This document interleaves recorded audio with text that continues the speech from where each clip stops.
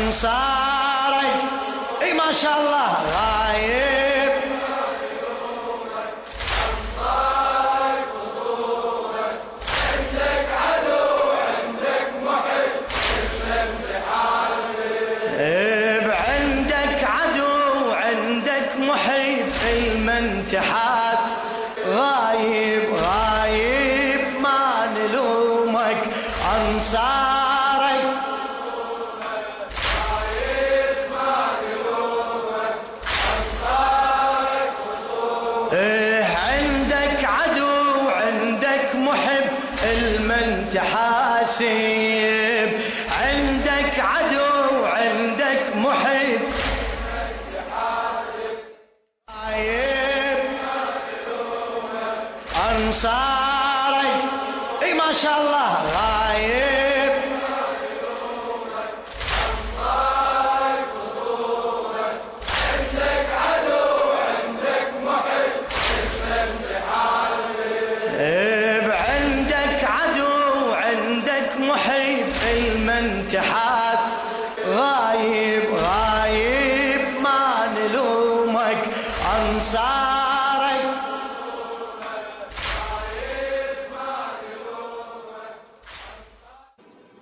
يا زهراء،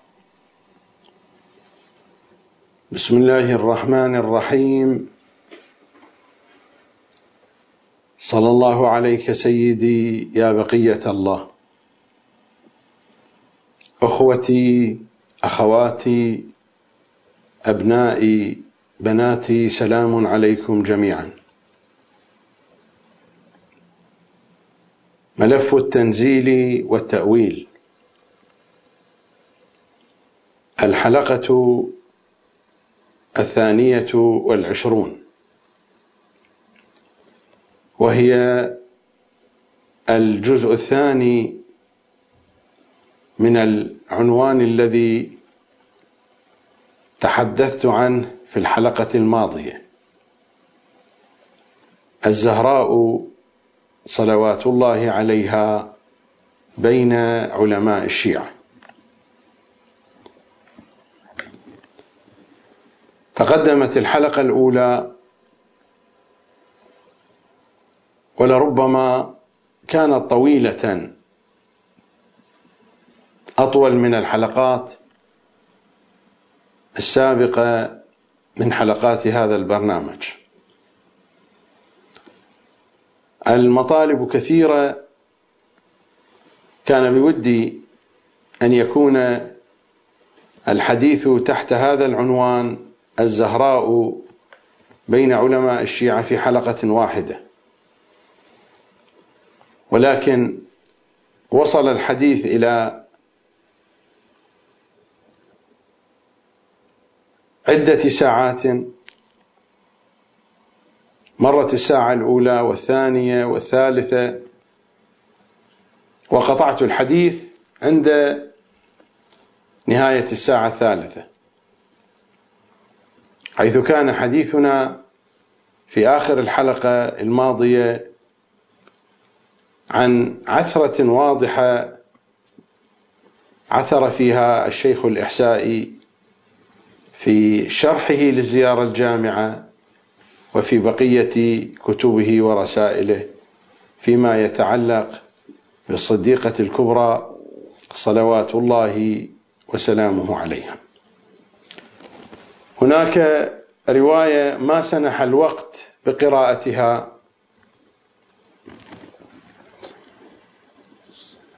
من جملة الروايات والأحاديث التي تتحدث عن منزلة الصديقة الكبرى، وهذا هو الإرشاد في معرفة حجج الله على العباد للشيخ المفيد رضوان الله تعالى عليه. هذه الطبعة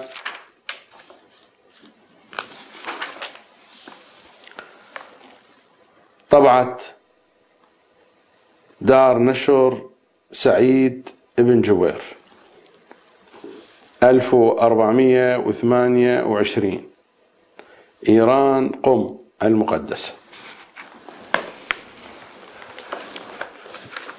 في صفحة 337 في المحاورة التي دارت بين عقيلة بني هاشم وسيد الشهداء صلوات الله عليه وعليها. فماذا قال لها؟ يخاطب عقيلة الهاشميين: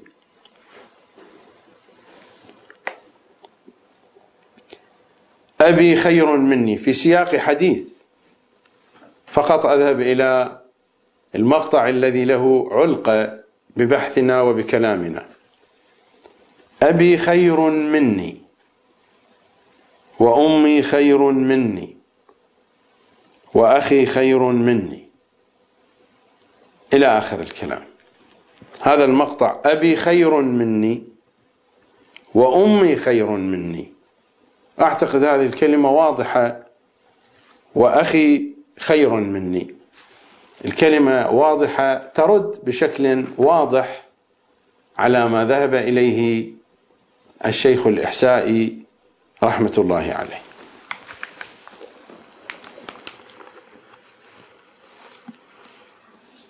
الكلام كثير وله تفاصيل، ولكنني قبل أن أتم حديثي سؤال وردني وهو غريب بالنسبة لي وليس غريبا أيضا. غريب أن يكون السؤال من النجف الأشرف، وليس غريبا هو قلة اطلاع،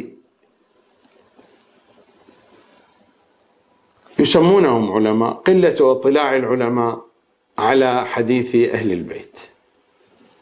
لا أدري علماء بأي شيء إذا كانوا لا يملكون اطلاعا بحديث أهل البيت صلوات الله وسلامه عليهم أجمعين. أستاذ جامعي قبل أيام قلائل كان لي اتصال معه من النجف، وقال لي بأنه قد سمع الحلقات الأولى من هذا البرنامج، وقد ذكرت في طوايا حديثي مقاطع من الرواية التي ينقلها إمامنا العسكري عن الإمام الصادق، والتي تتحدث عن فقهاء الشيعة وأن فيهم من هو أضر على ضعفاء الشيعة من جيش يزيد ابن معاوية على الحسين وأصحابه صلوات الله وسلامه عليه. يقول: كنت مع مجموعة في زيارة أحد العلماء الكبار من العلماء المعروفين جدا، وسألته عن هذه الرواية، فقال لي: أنت أين سمعتها؟ فقلت: سمعتها من الإنترنت من الشخص الفلاني. فقال: هذه روايات الإنترنت لا وجود لها، هذه أكاذيب وافتراءات. سأجيب أنا بالقدر المتيسر، وإلا هذه القضية بحاجة إلى تفصيل في القول، لكن بالقدر المتيسر. أقول: أحد الكتب التي تدرس في حوزاتنا العلمية كتاب الرسائل للشيخ الأنصاري، وحسب ما هو معروف في الأوساط الحوزوية أن هذا الكتاب من مقدمات الاجتهاد، لا بد لطالب الحوزة أن يدرس هذا الكتاب. كتاب معروف يسمى بفرائد الأصول برسائل الشيخ الأنصاري، والطلبة غالبا الطلبة في الحوزة يستعملون هذا المصطلح الرسائل، وإلا التسمية الأصلية لهذا الكتاب فرائد الأصول، لكن معروف يسمى بالرسائل. فرائد الأصول لا بد لكل طالب من طلبة الحوزة أن يدرسه، خصوصا الأجيال القديمة قبل أن يكتب السيد محمد باقر الصدر رحمة الله عليه الحلقات. مرحلة مهمة من دراسة علم الأصول كتاب فرائد الأصول. الآن أمامي الجزء الأول فرائد الأصول للشيخ الأنصاري المعروف بالرسائل، وهذه الطبعة التي طبعت بإشراف لجنة تحقيق تراث الشيخ الأعظم الأمانة العامة للمؤتمر العالمي بمناسبة الذكرى المئوية الثانية لميلاد الشيخ الأنصاري. الجزء الأول صفحة 302 في مباحث حجية الخبر الواحد. في مباحث حجية الخبر الواحد أورد الشيخ الأنصاري صفحة 302 وما بعدها، أوردها عن كتاب الاحتجاج الذي نقلها عن تفسير الإمام الحسن العسكري صلوات الله عليه.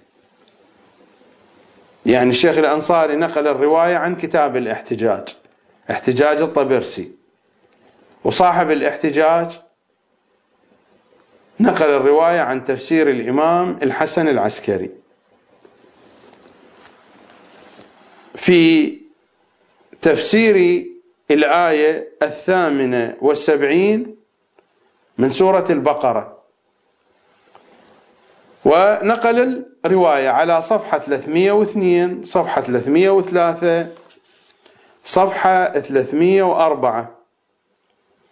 آخر الرواية للرواية تتمة، ولكن آخر الرواية هذا المقطع نقله. أولئك يتحدث عن فقهاء السوء من فقهاء الشيعة، أولئك أضر على ضعفاء شيعتنا من جيش يزيد لعنه الله على الحسين بن علي عليه السلام.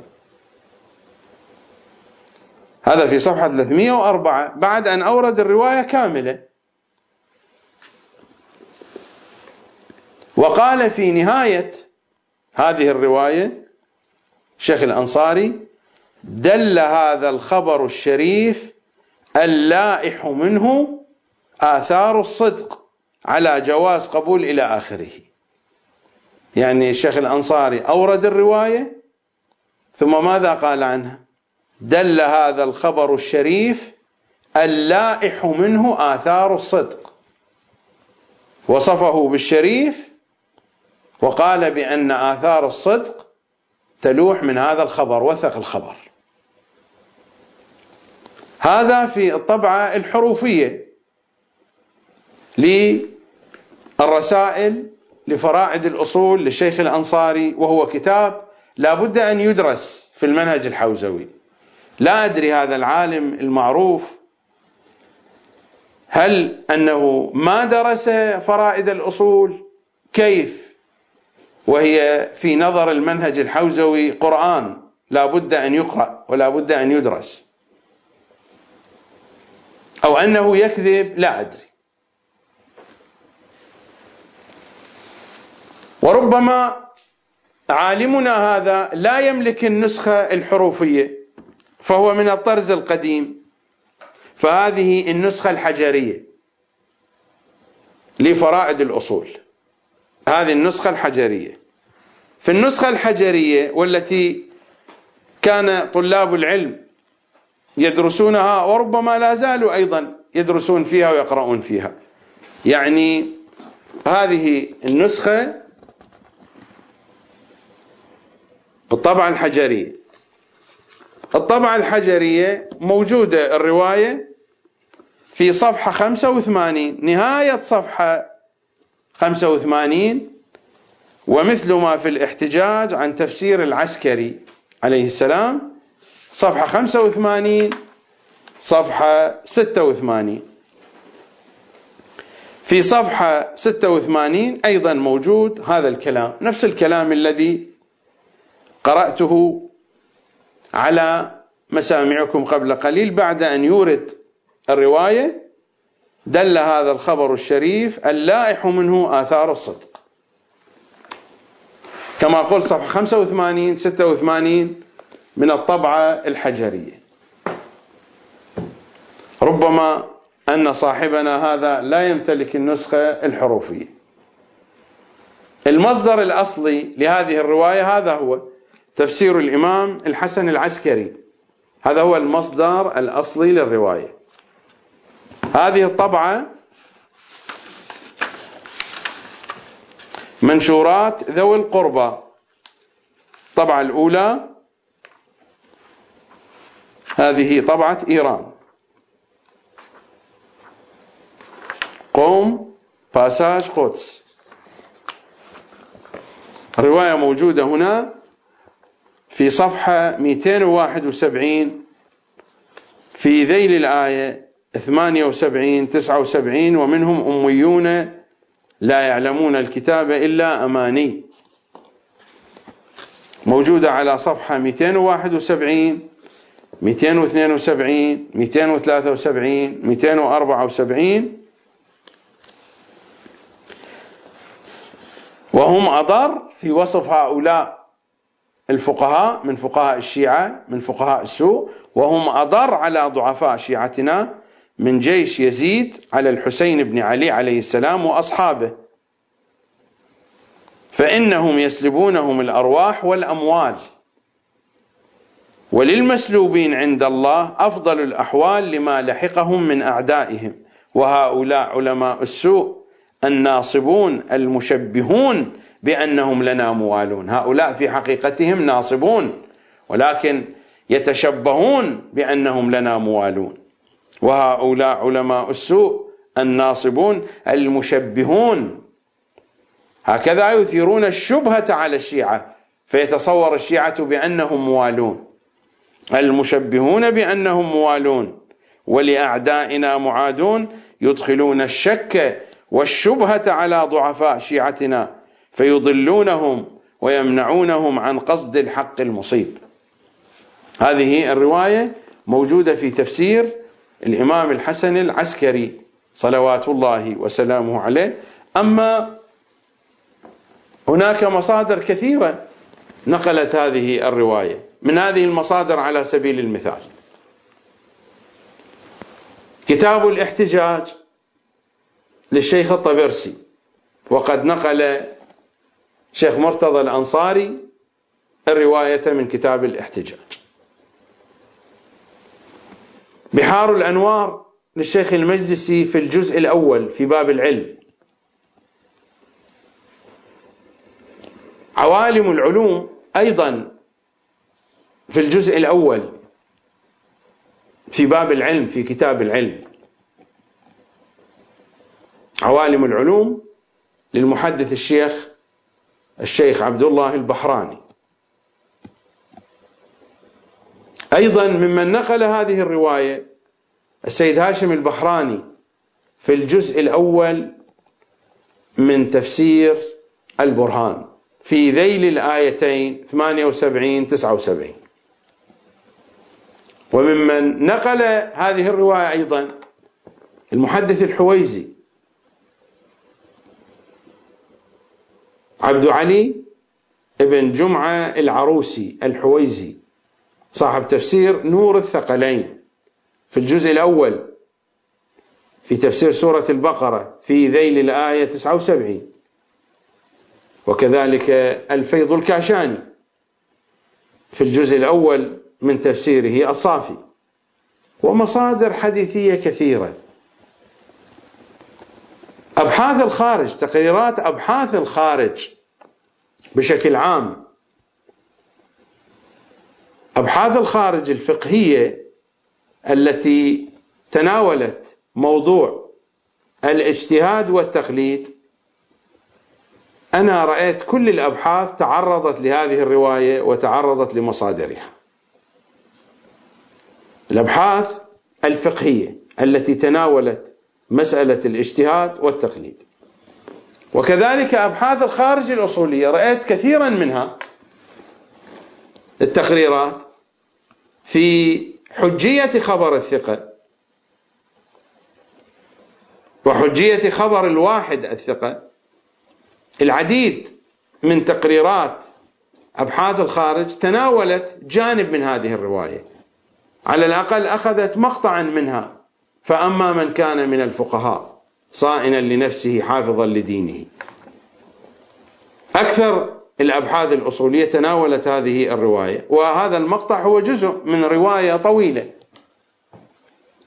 أساسا مروية عن إمامنا الصادق، وينقلها لنا إمامنا الزاكي العسكري صلوات الله وسلامه عليهم أجمعين.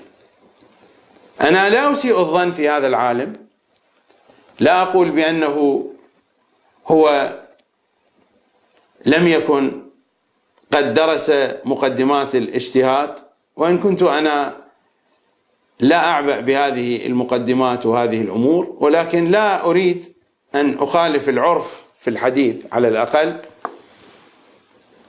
العرف الموجود في المؤسسة الدينية، وكذلك لا أريد أن أسيء الظن به بأي شكل آخر. إنما أقول هناك ظاهرة موجودة بين علمائنا أنهم لا يعبؤون بحديث أهل البيت، فلربما الرجل درس هذه الكتب، درس كتاب الرسائل أو اطلع على بعض هذه الكتب التي أشرت إليها، خصوصا أبحاث الخارج تقريرات، ربما اطلع على بعضها، ولكنه في الغالب العلماء يحفظون أقوال العلماء ولا يحفظون أقوال أهل البيت. حتى في أوساط طلبة الحوزات العلمية نجد أن أكثر الطلبة يقتدون بسيرة العلماء. حينما تسأله عن السلوك الفلاني، التصرف الفلاني، يقول العالم الفلاني هكذا قال أو هكذا يتصرف. وفي بعض الأحيان هذا التصرف لا أصل له، أو هذا السلوك لا أصل له، أو مقتبس من كتب المخالفين. فلأن الغالب عدم الاهتمام بحديث أهل البيت، حتى لو يقرأ ينسى، لأن الذي يدور في محافل الدروس وفي مجالس العلماء في أغلب الأحيان هو نقل أقوال العلماء والاهتمام بأقوالهم. فهذه القضية ليست غريبة، وذلك لعدم الاهتمام بحديث أهل البيت في المؤسسة الدينية وفي الحوزة العلمية وفي المنهج العلمي المتعارف، هو عدم الاهتمام بحديث أهل البيت. لذلك لا تستغربوا حينما يصعد الخطباء على المنابر نفس الأحاديث، نفس الكلمات تتردد دائما. هناك مجموعة لستة من الأحاديث كأنها لستة رسمية كتبتها وزارة الأوقاف. خطيب من الخطباء مثلا شيخ الوائلي مجموعة من الأحاديث يحفظها، بقية الخطباء يرددونها. ولو محصنا هذه الخطباء، عفوا لو محصنا هذه الأحاديث لوجدنا أن هذه الأحاديث هي الأحاديث الموجودة في كتبنا التي تشبه أحاديث المخالفين، تلتقي معها في المعنى، وفي الغالب لا صلة لها بمعارف أهل البيت. إنما الحديث عن مثلا اغتنم 5 قبل 5، مثلا شبابك قبل هرمك، وأمثال هذه الأمور، حديث عن الربا مثلا، حديث عن دفع الصدقة، أحاديث في عموميات الأمور الاجتماعية التي هي من فروع الفروع. أما أحاديث عن الأصول وفي عمق معرفة أهل البيت فلا وجود لهذه الأحاديث إلا بشيء من اللمم في بعض المجالس، وهذا بدأ يظهر في السنوات المتأخرة. وإلا إذا رجعنا إلى 20 سنة قبل أكثر لا توجد أحاديث في معارف أهل البيت أصلا تطرح على المنابر، ولا زال الأمر هكذا. والسبب في ذلك هو عدم اطلاع علمائنا وعدم اهتمامهم بحديث أهل البيت، والسبب يعود إلى علم الرجال الذي ألغى أكثر أحاديث أهل البيت. وهذا الموضوع تحدثت عنه في بدايات هذا البرنامج، وما هذه القضية إلا مصداق من مصاديق ما ذكرته في الحلقات الأولى من عدم اهتمام العلماء بحديث أهل البيت صلوات الله وسلامه عليهم أجمعين. أعود إلى كلامي. والحديث عن الزهراء بين علماء الشيعة، وهذا هو جزء من الموضوع، وهذا الجهل بأحاديث أهل البيت هو جزء من الموضوع. حينما يساء إلى الزهراء في أي مستوى من مستويات الإساءة، حينما نقول بأن الزهراء صلوات الله وسلامه عليها شأنها دون شأن المعصومين، كما قال مثلا بالنسبة للميرزا القمي لا كلام لي معه، رجل أصولي وعقليته سطحية جدا، ورأيتم كيف ناقش الموضوع من أن الزهراء عمرها قصير والإمام الحسن والحسين عمرهم أطول. عقلية تافهة، كلام تافه، لا أناقش هذه القضية. ولكن عقلية مثل عقلية الشيخ الإحسائي ويعثر هذه العثرة، هذه إساءة بالنسبة للشيخ الإحسائي، هذه إساءة لا تقل شأنا عن الإساءة التي وجهها شيخ محمد حسين كاشف الغطاء حين قال بأنها خرجت عن حدود الآداب. هذه إساءة وهذه إساءة أيضا. صحيح هناك اختلاف في التفاصيل، ولكن هي إساءة حينما تضع شيئا وليس إنسانا في غير موضعه الصحيح، هذا ظلم وإساءة. فكيف إذا كانت لإنسان؟ فكيف إذا كانت للزهراء صلوات الله وسلامه عليها؟ كلمة جميلة للسيد عبد الله شبر يعلق على موقف السيد نعمة الله الجزائري، كما ذكرت في الحلقة الماضية بأن السيد نعمة الله الجزائري له شرح على كتاب التهذيب للشيخ الطوسي. لما وصل للحديث عن منازل الأئمة شرحا لبعض الروايات التي وردت، تحدث عن فضلهم وعن منازلهم، ولم يشر إلى الزهراء صلوات الله وسلامه عليها لا من قريب ولا من بعيد. السيد عبد الله شبر له تعليق على هذا الموقف، تعليقة جميلة، وهي تتناسب مع هذا الموقف ومع بقية المواقف المشابهة. ماذا يقول السيد عبد الله شبر؟ يقول: ولعمري إنهم ما أحاطوا بصفاتها، بصفات الصديقة، ولعمري إنهم ما أحاطوا بصفاتها وما اهتدوا بحقيقة معرفتها وذاتها،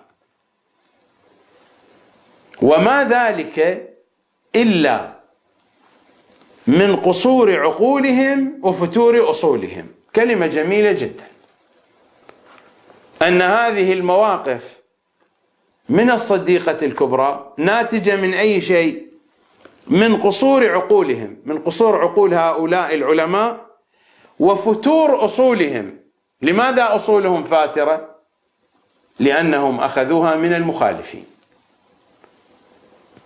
أصولهم ليست أصيلة، أصول فاترة. كلمة جميلة جدا تناسب المقام، وما ذلك إلا من قصور عقولهم وفتور أصولهم، وهذه الحقيقة. إذن بعد هذه البيانات، وستأتي البيانات في هذه الحلقة أيضا، بعد هذه البيانات إذن لا نستغرب أن يتكلم أحمد القبنشي فيقول: الشيعة أكثرهم في إيران. ليش؟ لأنه عمر الخطاب كسر خشومهم وأذلهم، يعني إمبراطورية عظيمة مثل الفرس يجون مثل ما نقول عرب أجلاف على البعران يفلشوها، وبعدين يقتلون الأشراف ويأخذون نسائهم بالآلاف، يجيبوها العمر يوزعها بنات الأشراف والنبلاء، يوزعها على دول الهمج ويتونسون بيهن. هذه بنات تبقى يعني سنة سنتين تروح؟ ما تروح، مئات السنين تظل الكراهية باقية. ولهذا أعداء الشيعة إيران مو أبو بكر ولا خالد بن الوليد، عمر، دائما عمر، يلعنون عمر. ليش؟ ورتبوا عليه شنو؟ أنه كسر ضلع الزهرة حتى يعطوه في طابع ديني، ولا كسر ضلع الزهرة ولا واقعا. فالعجم حقهم مو سهلة، مو سهلة امبراطورية كاملة يفلشها. اسكندر ما فعل هيك، اسكندر احتل إيران كلها. سمعتم مقالته. بالنسبة لي بدون تعليق، لا أعلق، التعليق إليكم، لكنني أعرض أيضا فيديو آخر لنستمع لعبد الرحمن دمشقية. الخروجين، خروج عائشة رضي الله عنها للإصلاح اللي هو الاعتراف الكليني أفضل من الصلاة والصيام. أما خروج فاطمة فكان يختلف. خروج ظنت خروج يبطل عصمتها المزعومة عندكم، لأنها لا كانت تعلم أن الأنبياء لا يورثون درهما ولا دينارا وإنما يورثون العلم، ربما ما كانت تعلم بالحديث، فهذا الجهل منها بهذا الحديث أبطل عصمتها وأوقعكم في ورطة، لأن الحديث عندكم صحيح، وخروجها مع جهل بهذا الحديث الذي صححتموه يبطل عصمتها. فإما أن تقول بجهل هذا الحديث فتبطل عصمتها، وإما أن تقول أنها كانت تعلم فتثبت سرقتها، يعني يلزمك أنها نصابة تريد أن تنصب مال لا يحق لها. واحد من اثنين، يا كذابة يا جاهل عندكم يا نصابة. لا غرابة في الموضوع، لا غرابة في حديث أحمد القبنشي، ولا غرابة في حديث عبد الرحمن دمشقية، ولكن الغرابة تكون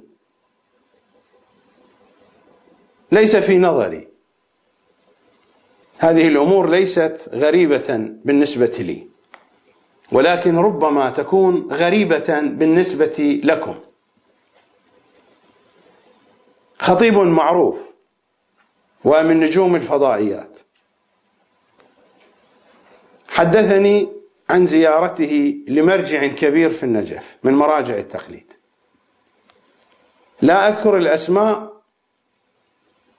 ليست خوفا من أحد أو مجاملة لأحد، أنتم تعرفونني لا أوفر أحدا، لكنني لا أريد أن أذكر اسم الخطيب لئلا يؤذى بكلام أو بحديث.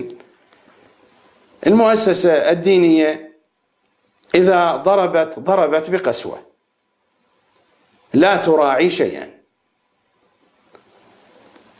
هو حدثني في مجلس وفيه أناس وجهاء، حدثني عن زيارته لمرجع من أكبر مراجع التقليد في النجف، فكان يلومه يقول بأنكم تضخمون المصيبة على المنابر، تضخمون مصيبة الزهراء، مصيبة الحسين عليه السلام، تضخمون المصيبة، نحن نضخم المصيبة. أصلا السؤال هنا هل نحن نعرف عظمة المصيبة حتى بعد ذلك نضخمها؟ يقول بأن المصيبة ليست بهذا التضخيم الذي تذكرونه على المنابر، إن القضية أقل وأقل. ولربما لو كان الجو مناسبا وكانت الأمور مناسبة لتكلم بغير هذا الكلام، لربما نفى المصيبة من أساسها، مثل ما كثيرون نفوا المصيبة من أساسها، أن القضية وصلت إلى أن عمر هدد بالإحراق وقال الكلمة وهذه القضية المعروفة.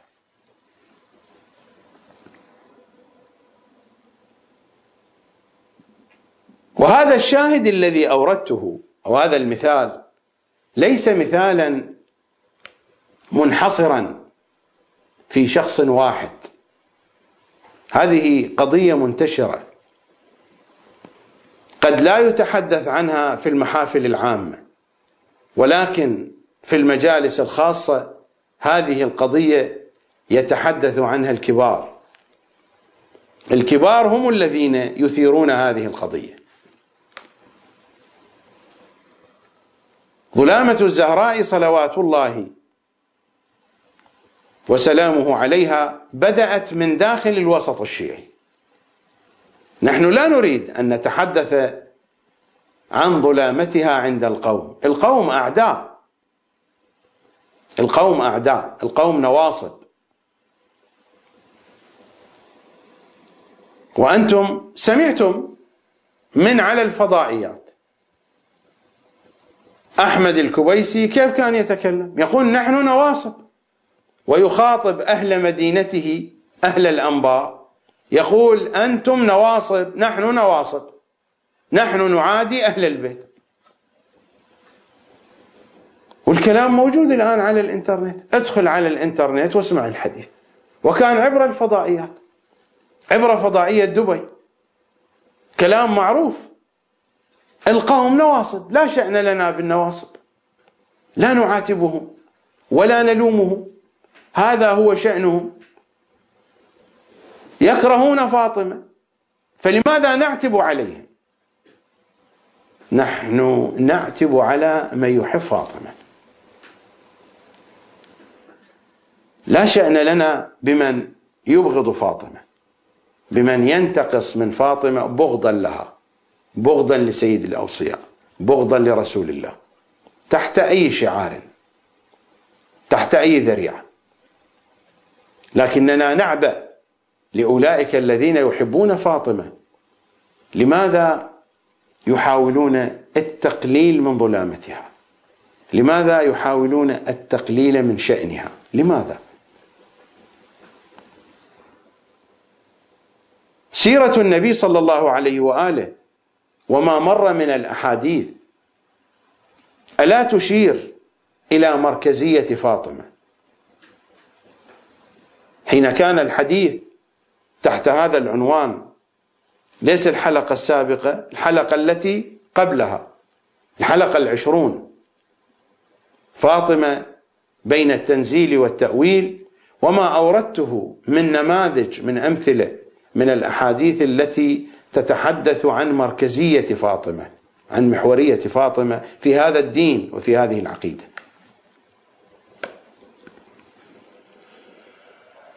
وعلى نفس هذا السياق وعلى نفس هذا الذوق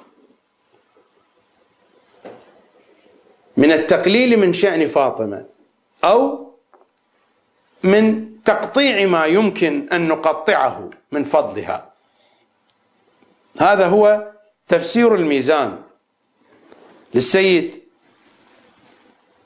محمد حسين الطباطبائي، رمز من رموز المدرسة العرفانية، ورمز من رموز المدرسة الأصولية، ورمز من رموز المدرسة التفسيرية للقرآن. مفسر معروف، لكن لا على طريقة أهل البيت، على طريقة أخرى، كوكتيل، ولكن هكذا يسوق لها بأنها طريقة أهل البيت في التفسير. تفسير الميزان، وهذا هو الجزء الثالث من تفسير الميزان. وإنما جئت بتفسير الميزان لأنه إذا ما قمنا بعملية مقايسة ما بين تفسير الميزان وتفسير التبيان ومجمع البيان وتفاسير أخرى، لأنه أكثر تشيعا، ومع ذلك هو بعيد عن طريقة أهل البيت صلوات الله وسلامه عليهم أجمعين. والقضية ليس في حادثة واحدة أو حادثتين، ولكن لأن الحديث عن فاطمة، ولأن الحديث عن مركزية فاطمة صلوات الله وسلامه عليها. إذا نذهب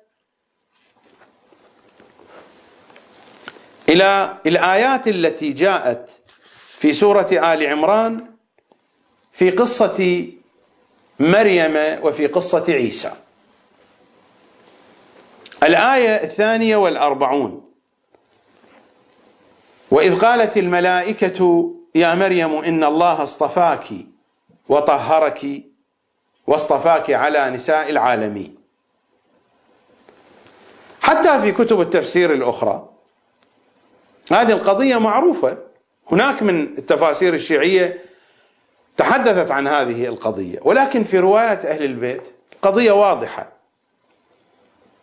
أن الصديقة الكبرى هي سيدة نساء العالمين، وأن العذراء مريم هي سيدة نساء وقتها.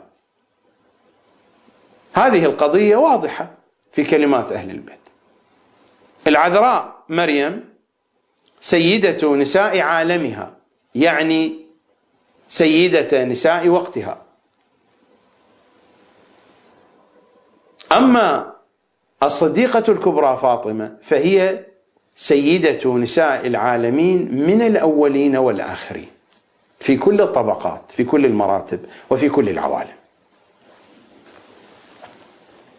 ماذا يقول السيد الطباطبائي في صفحة 205: وأما ما قيل إنها مصطفاة، يعني السيدة مريم إنها مصطفاة على نساء عالمي عصرها، يقول فإطلاق الآية يدفعه. الآية لا تدل على ذلك. الإمام المعصوم يقول هذا، لست أنا. الإمام المعصوم يقول هذا، المعصوم يقول هذا الكلام. من أنت؟ روايات عن المعصومين، عن النبي وعن المعصومين، تقول بأن فاطمة سيدة نساء العالمين ومريم سيدة نساء عالمها. من أنت حتى تقول هذا الكلام؟ ما قدرك أنت؟ ما قيمتك أنت؟ وأما ما قيل إنها مصطفات على نساء عالم عصرها فإطلاق الآية يدفعه، يعني هي سيدة نساء العالمين والآية تدل على ذلك. المعصوم يقول الآية وهذا المضمون الموجود معناه كذا، سماحة السيد يقول لا، الآية لا تدل على ذلك، هو أعلم بكتاب الله منهم صلوات الله عليه. هذا هو الذي نقول عنه بأن علماءنا هجروا حديث أهل البيت، هذا هو الذي نقوله. الكتاب موجود وراجعوا، ليس افتراء من عندي. وحينما يأتي في البحث الروائي لم يورد الروايات، هو بحث روائي ونقل أكثر الروايات من كتب المخالفين، لا بأس انقل من كتب المخالفين، لكن انقل من كتب الشيعة أيضا، نقل من كتب الشيعة، لكنه ما نقل الروايات التي تقول بأن فاطمة سيدة نساء العالمين ومريم سيدة نساء عالمها. لماذا؟ إذا كان الحديث هناك في تفسير الآية وراعى الجانب اللغوي والبلاغي وقل ما شئت من هذه الترهات، قبلنا بترهاته، لكن في باب نقل الروايات لماذا؟ لماذا ينقل الروايات التي تشعر بأن مريم أفضل من الزهراء؟ لماذا؟ ما الداعي إلى ذلك؟ ومن كتب المخالفين لماذا؟ مثل هذه الروايات ما الداعي لنقلها؟ هو نقل مجموعة من الروايات، لكن مثلا هذه الرواية نقلها عن ابن عساكر عن رسول الله، ورسول الله ما قالها. رسول الله لا يقول هذا الكلام. سيدة نساء أهل الجنة مريم بنت عمران، ثم فاطمة، ثم خديجة، ثم آسية امرأة فرعون. هذه ثم واضحة، هذا الكلام واضح، هذا الكلام خلاف منهج أهل البيت، خلاف ما جاء من النصوص الواضحة والصريحة في الزيارات وفي معاني الآيات. هذا هو الذي نقول عنه، هذا هو الابتعاد عن منهج أهل البيت.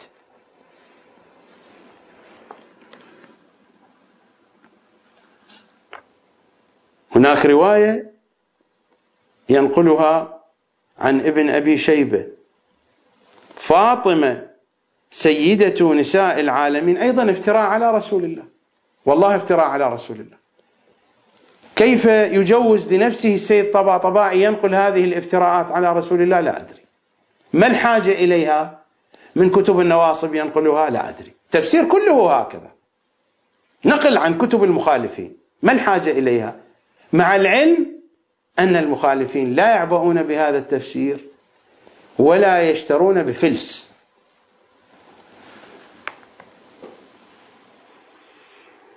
الرواية ماذا تقول؟ فاطمة سيدة نساء العالمين بعد مريم ابنة عمران، وآسية امرأة فرعون، وخديجة ابنة خويلد، يعني كل هذه الأسماء أفضل من فاطمة. لماذا هذه الترهات؟ ومن كتب المنافقين ومن كتب النواصب، لماذا؟ هذا لسان إيمان؟ ما الحاجة إلى نقل هذه الترهات؟ وبعد ذلك يقول يريد أن يرقع. هذا هو الترقيع، هذا هو الترقيع، هذا هو ترقيع السفهاء.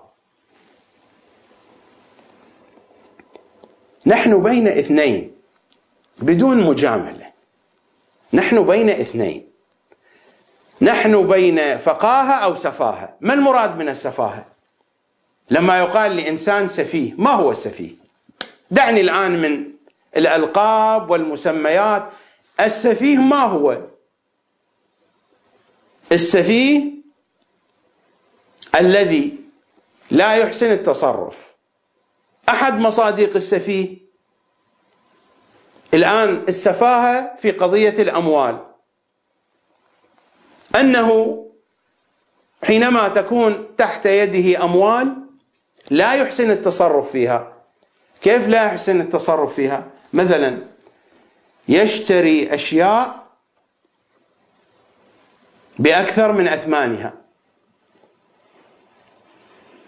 ويبيع أشياء بأقل من أثمانها، ولا يحافظ على الأشياء التي يجب أن يحافظ عليها، ويحافظ على الأشياء التي تكاليف حفظها أكثر من قيمتها لا يجب أن يحافظ عليها، وهكذا. هذا هو السفيه، هذا هو السفيه الذي تسقط صلاحيته. بالله عليكم، حينما يأتي العالم أو المفسر أو الفقيه، عبر ما شئت من الأوصاف، يترك حديث أهل البيت الذي هو حديث النور وحديث الحقيقة، ويتمسك بحديث المخالفين الذي هو حديث الباطل وحديث الضلال، هذه ماذا نسميها؟ تسمى فقاهة أو سفاهة؟ سفاهة. هذه سفاهة واضحة، وهذا الذي نحن فيه سفاهة. هذه الأقوال التي قالها العلماء هذه سفاهة، حينما يضيع حديث أهل البيت وتضيع الحقائق، ويكرعون في الفكر المخالف لأهل البيت. هي هذه السفاهة، هذه ما هي فقاهة، هذه سفاهة. هو هذا السفيه، السفيه الذي يضيع الغالي الثمين ويذهب إلى المزابل، وهذا السفيه. كيف يكون سفيه؟ بل السفاهة هنا أقوى وأشد. كيف يقبل الإنسان المؤمن الشيعي من له أدنى خبرة في العقيدة الشيعية مثل هذه المضامين؟ فاطمة سيدة نساء العالمين بعد مريم وآسيا وخديجة، هكذا يريد رسول الله صلى الله عليه وآله. هو يرقع بعد ذلك ترقيع لا معنى له، لا قيمة له، بعد أن نقل روايات كثيرة. هذه نماذج، أنا لا أستطيع أن أقرأ كل ما جاء في الكتاب، يمكنكم أن تراجعوا الكتاب وترون. هو رقع بعد ذلك، يقول أن هذه الروايات يمكن من خلال مضامنها أنه لا يوجد تنافي في وجود التفاضل بينهن أنفسهن، وهذا حتى هذا الكلام وهذا كلام ضعيف، كلام هزيل. في الجزء 20 أيضا من الميزان في تفسير القرآن لرمز عرفاني أصولي ولرمز تفسيري. إذا نذهب مثلا على سبيل المثال، أنا اخترت هذين المثالين باعتبار تقدم الكلام عنهما في الحلقة التي تحدثت فيها عن منزلة الزهراء بين التنزيل والتأويل. سورة القدر، ومرت الإشارة إلى أنه جاء عنهم صلوات الله عليهم أن ليلة القدر هي فاطمة، وأن القدر هو الله وليلة فاطمة. وقرأت بعضا من النصوص الشريفة حينما تذهب إلى سورة القدر من أولها إلى آخرها ما ذكر شيئا من هذا، ولا أشار إلى ذلك لا من قريب ولا من بعيد، وإنما فسرها كما يفسرها المخالفون بالضبط، ولا أشار إلى ذلك لا من قريب ولا من بعيد. هذا في سورة القدر. في سورة البينة أيضا كان الحديث عن دين القيمة، وأن القيمة فاطمة، وهكذا ورد عنهم عن الباقر صلوات الله وسلامه عليه. أيضا ما ذكر شيئا من هذا لا من قريب ولا من بعيد، وإنما فسر دين القيمة كما فسره المخالفون. صفحة 480 من الجزء 20. وقوله وذلك دين القيمة أي دين الكتب القيمة على ما فسروا، والمراد بالكتب القيمة إن كان جميع الكتب السماوية، أعني كتاب نوح ومن دونه من الأنبياء إلى آخره. دين القيمة هو دين الكتب القيمة وهو تفسير المخالفين.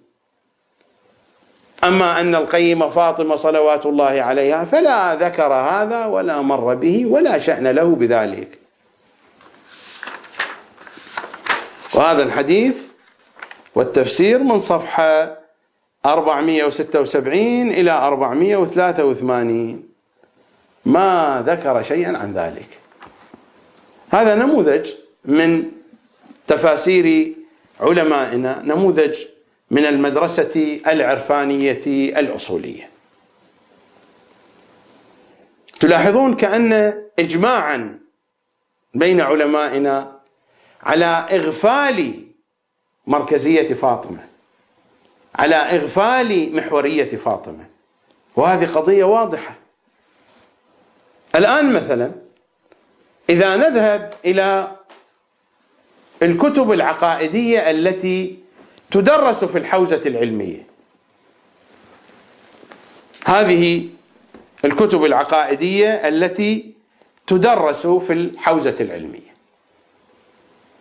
أول كتاب عقائد الإمامية للشيخ محمد رضا المظفر، يعرفونه طلبة الحوزة يعرفونه، كتاب مختصر في العقائد، عقائد الإمامية من أوله إلى آخره لا وجود للزهراء في هذا الكتاب. حينما نجد في زياراتها هذه الحقيقة القوية، مثلا حينما نقرأ وقرأنا فإنا نسألك إن كنا صدقناك، وهذا في كل زياراتها، إلا ألحقتنا بتصديقنا لهما للنبي ولعلي، لنبشر أنفسنا بأننا قد طهرنا بولايتك. هذا الكلام ما المراد منه؟ نكذب على فاطمة؟ نضحك على أنفسنا؟ خبرونا، قولوا لنا ما هي الحقيقة. نحن الآن حينما نقرأ في زيارتها وأن من سرك فقد سر رسول الله، ومن جفاك فقد جفى رسول الله، مع استعمال فقد وقد إذا استعملت قبل الفعل الماضي ماذا يقول عنها علماء العربية؟ أنها تؤكد تحقق وقوع الفعل، يعني أكيدا قد وقع، لأن قد قبل الفعل المضارع ماذا تعطي أي معنى؟ معنى التقليل، ربما قد يذهب، لكن قد ذهب أكيدا تحقق الذهاب. وأن من سرك فقد سر رسول الله، وأن من جفاك فقد جفى رسول الله، ومن آذاك فقد آذى رسول الله، ومن وصلك فقد وصل رسول الله، ومن قطعك فقد قطع رسول الله صلى الله عليه وآله. هذه المعاني خبرونا يا علماءنا، خبرونا، قولوا لنا هذا الحديث وهذا الكلام وهذا المضمون أيها الفقهاء، قولوا لنا. حينما نتحدث مع فاطمة بهذا الكلام، أولا هل نكذب عليها؟ قطعا ستقولون لا. هل نضحك على أنفسنا؟ قطعا ستقولون لا. إذن ما معنى هذا الكلام؟ هناك احتمالان. الاحتمال الأول حين أقول وأن من سرك فقد سر رسول الله، أن المراد من هذا الكلام كما أنه مثلا حين مثلا تقول الروايات مثلا بأنه من أهدى قراءة سورة الفاتحة لميت فإنه يدخل السرور عليه، أو إذا دعا له، هذه صلة للميت. مثل ما في الروايات أنه ربما يكون الولد عاق لأبيه في حياة أبيه، ولكن يكون بارا بعد وفاة أبيه، لأنه يدعو له بالمغفرة ويهدي له صالح الأعمال إلى غير ذلك من المعاني المعروفة عندنا من بديهيات المعاني. فهل نتعامل مع فاطمة بهذا المعنى؟ إذا كان التعامل مع فاطمة بهذا المعنى إذن ديننا كله أكاذيب، وكان النبي يضحك علينا والأئمة يضحكون علينا. إذن لماذا هذا التضخيم إذا كان حال فاطمة كحال أي امرأة ماتت من أقاربنا ونحن نخاطبها وأن من سرك إدخال السرور بقراءة الفاتحة أو بزيارتها أو بأي شيء آخر؟ إذن هذا الدين كله كذب، هذه الأحاديث كلها كذب. ستقولون بأن الأحاديث فيها مبالغة. أقول والله أنتم تكذبون، لأن إذا كان هذه الأحاديث التي وردت في فضل الصديقة وفي فضلهم فيها أكاذيب وغير صحيحة ومبالغ فيها بسبب قواعد علم رجالكم، أقول والله أن الأئمة 14 معصوم 329 سنة يحرسون حديثهم ودينهم وما قالوا ذلك. فإذا كان الأئمة ما حرسوا دينهم وتركوا دينهم لكتب رجالية هزيلة ولقواعد تأتون بها من كتب المخالفين، فوالله ما هؤلاء بأئمة ولا هذا بدين. 14 معصوم 329 سنة سفكت دماؤهم، وبعد ذلك تأتون أنتم تلعبون بأحاديث أهل البيت بموازين جئتم بها من كتب المخالفين. فحينما نخاطب الزهراء وأن من سرك، ماذا يعني؟ نحن لا نخاطب امرأة ماتت كأمي أو أختي أو خالتي أو عمتي، امرأة ماتت وأنا أخاطبها بشيء أو أعمل شيئا فأدخل السرور عليها. نحن نتحدث مع حقيقة، مع كيان، نخاطبه وأن من سرك فقد سر رسول الله. فهل رسول الله أيضا مات كما يموت الناس؟ خبرونا، قولوا لنا إذا كانت القضية هكذا فوالله كل هذا الدين كذب ولعب، لأن أهل البيت ما قالوا هكذا، إلا أن نقول بأنهم يضحكون علينا. وإلا هذه التفاصيل الموجودة في الزيارات هذه تتحدث عن شيء آخر، عن حقائق أخرى، عن كائنات لها من المواصفات التي لا تمتلكها بقية الكائنات. إما نحن مخدوعون وإما القضية مثل ما أقول. وإلا إذا كانت القضية هكذا أنهم ماتوا ونحن نتحدث مع موتى فوالله هذا خداع في خداع، ويصدق الوهابية حينئذ الوهابية تكون صادقة. لكن نحن نتحدث مع كائنات، هذه الكائنات مواصفاتها تختلف عن مواصفات كل الكائنات الأخرى. نحن نتحدث مع سادة الكائنات. فإذا كانت فاطمة هي هذا المحور، أن من سرها سر رسول الله، يعني حينما نقول من سرها سر رسول الله لأنها كانت بنتا له وهو يحبها حب الوالد للولد، مدللة، ونحن لذلك نهتم بأمرها. ما صار هذا دين، وما صار هذا نظام للوجود، وما صار هناك عالم شهادة وعالم غيب وحقائق مترابطة، وما صار هؤلاء أسماء الله الحسنى. هذه صارت أكاذيب. سلطان ملك وأولاده مدللون، ونحن لا بد أن ندلل أولاده إكراما لعينه. ما هذه الخزعبلات؟ صحيح أنتم لا تقولون كذلك، ولكن ما تقولونه يؤدي إلى هذه النتيجة، هذه لوازم ما تقولون. أما الروايات والنصوص ماذا تقول؟ تقول بأنها المركز. إذا تقولون بأنها المركز، إذن أين هذا المركز؟ لماذا لا تدورون حوله؟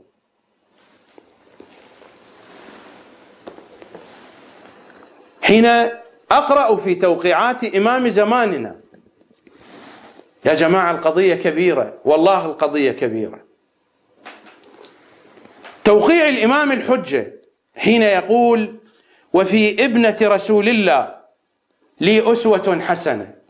إذا كانت فاطمة أسوة للإمام الحجة، وهذا أيضا يرجعنا إلى كلام الشيخ الإحسائي، الميرزا القمي وغيرهم. إذا كانت أسوة للإمام الحجة، كيف لا تكون أسوة لنا؟ إذا كانت أسوة للإمام الحجة لإمام زماننا، أين هذه الأسوة في حياتنا؟ أين هذه الأسوة في عقائدنا؟ أين هذه الأسوة في تفاسيرنا؟ أين هذه الأسوة في كتبنا الفكرية؟ لا وجود لها. لماذا؟ إذا كان إمامكم هو يقول: وفي ابنة رسول الله لي أسوة حسنة. هذا هو البحار الجزء 53، وهذا التوقيع الرسالة الطويلة التي تحدث فيها الإمام عن أولئك المدعين للإمامة، وعن أولئك الذين رفعوا لواء الحرب على الإمام الحجة في الوسط الشيعي وحتى من الهاشميين في زمن الغيبة الصغرى. صفحة 180 الجزء 53 من بحار الأنوار، والإمام يقول: وفي ابنة رسول الله صلى الله عليه وآله لي أسوة حسنة. إذا كان الإمام الحجة يتخذها أسوة حسنة، أين هذه الأسوة الحسنة في فكرنا وفي كتبنا؟ وإذا كانت الزيارات تعلمنا أن نخاطبها، فإنا نسألك إن كنا صدقناك إلا ألحقتنا بتصديقنا لهما.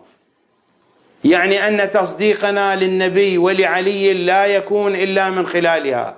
إذن أين هي في كتب التفسير؟ إذن أين هي في كتب العقائد؟ أين فاطمة؟ هذه كتب العقائد التي تدرس في حوزاتنا العلمية، عقائد الإمامية. طلبة العلم يعرفون هذا الكتاب المختصر لا وجود لفاطمة فيه. بعد هذا الكتاب يدرسون كتاب شرح الباب 11، وهذا الكتاب أيضا لا وجود لفاطمة فيه. بعد هذا الكتاب يأتينا شرح التجريد. هذه الكتب التي يدرسون فيها الاعتقاد في المنهج الحوزوي، وهذا الكتاب أيضا لا وجود لفاطمة فيه. هذه الكتب الاعتقادية. إذا كانت فاطمة هي الأسوة وهي المركز، السؤال هنا يسأل الناس الآن الذين يسمعون حديثي: لماذا لا وجود لفاطمة؟ لأن هذه الكتب كتبت على منهج مخالف لأهل البيت. هذا المنهج الموجود منهج الأشاعرة والمعتزلة.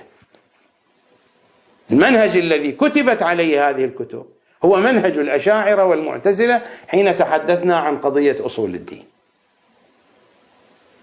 وأن أهل البيت ما عندهم هذه الأصول، أصل واحد هو الإمامة، وكل شيء يتفرع عن ذلك الأصل. هذه كتب العقائد الرسمية المركزية، حينما الآن ترجع إلى العلماء إلى مراجع التقليد يقولون لك: خذ عقائدك من علم الكلام. هذه كتب علم الكلام. ما هي كتب علم الكلام؟ التي تدرس في الحوزات. هذه الكتب التي تدرس في الحوزات.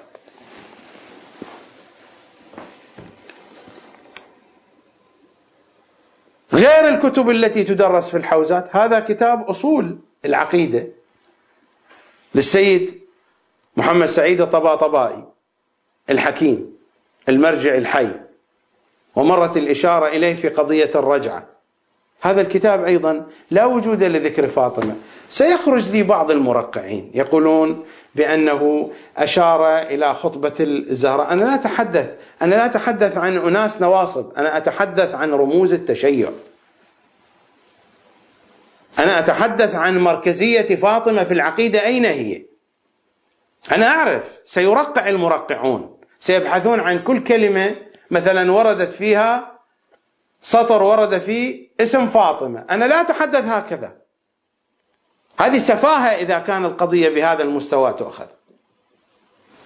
أنا أتحدث أين مركزية فاطمة في العقيدة، أين هي؟ لا وجود لها، وإلا مر ذكر فاطمة على سبيل قضية تاريخية. يعني مثلا في صفحة 175 إشارة إلى خطبتها. أنا لا أتحدث عن خطبة الزهراء، أنا أتحدث عن مركزية فاطمة في العقيدة. إشارة يعني، وحتى هذه الإشارة إشارة سطحية. في صفحة 175 يقول: ومن أعجب ذلك ما يراه الإنسان في خطبتي الصديقة فاطمة الزهراء صلوات الله عليها، حيث طرقت أبوابا من المعارف لا تتناسب مع وضعها الطبيعي كامرأة، لا يتجاوز سنها 28 سنة على أكثر ما قيل، بل الظاهر أنها لم تتجاوز 18. أصلا فيه تقليل من شأنها. ومن أعجب ذلك ما يراه الإنسان في خطبتي الصديقة فاطمة، هناك تعجب حيث طرقت أبوابا من المعارف لا تتناسب مع وضعها الطبيعي كامرأة، إلى آخر الكلام. أنا هنا لا أريد أن أحاكم العبارات، ولكن لا يوجد ذكر للصديقة الكبرى في مركزية العقيدة. ليش ذكر اسم أو ذكر حادثة تاريخية؟ نحن نتحدث عن رموز، نحن شيعة، نحن لا نبحث في كتب المخالفين. نفس الشيء الرسالة العملية التي أشرت إليها للشيخ بشير النجفي مصطفى الدين القيم في القسم الأول من العقائديات لم يشر إلى الصديقة الكبرى لا من قريب ولا من بعيد. أنا أعلم سيخرج لي بعض المرقعين ذكر اسم الصديقة حينما عدد أسماء الأئمة. مثلا الإمام الحسن المجتبى قال: أمه سيدة نساء العالمين من الأولين والآخرين الزهراء عليه السلام. وأنا أذكر هذه لأني أعرف سفاهة الذين يناقشون.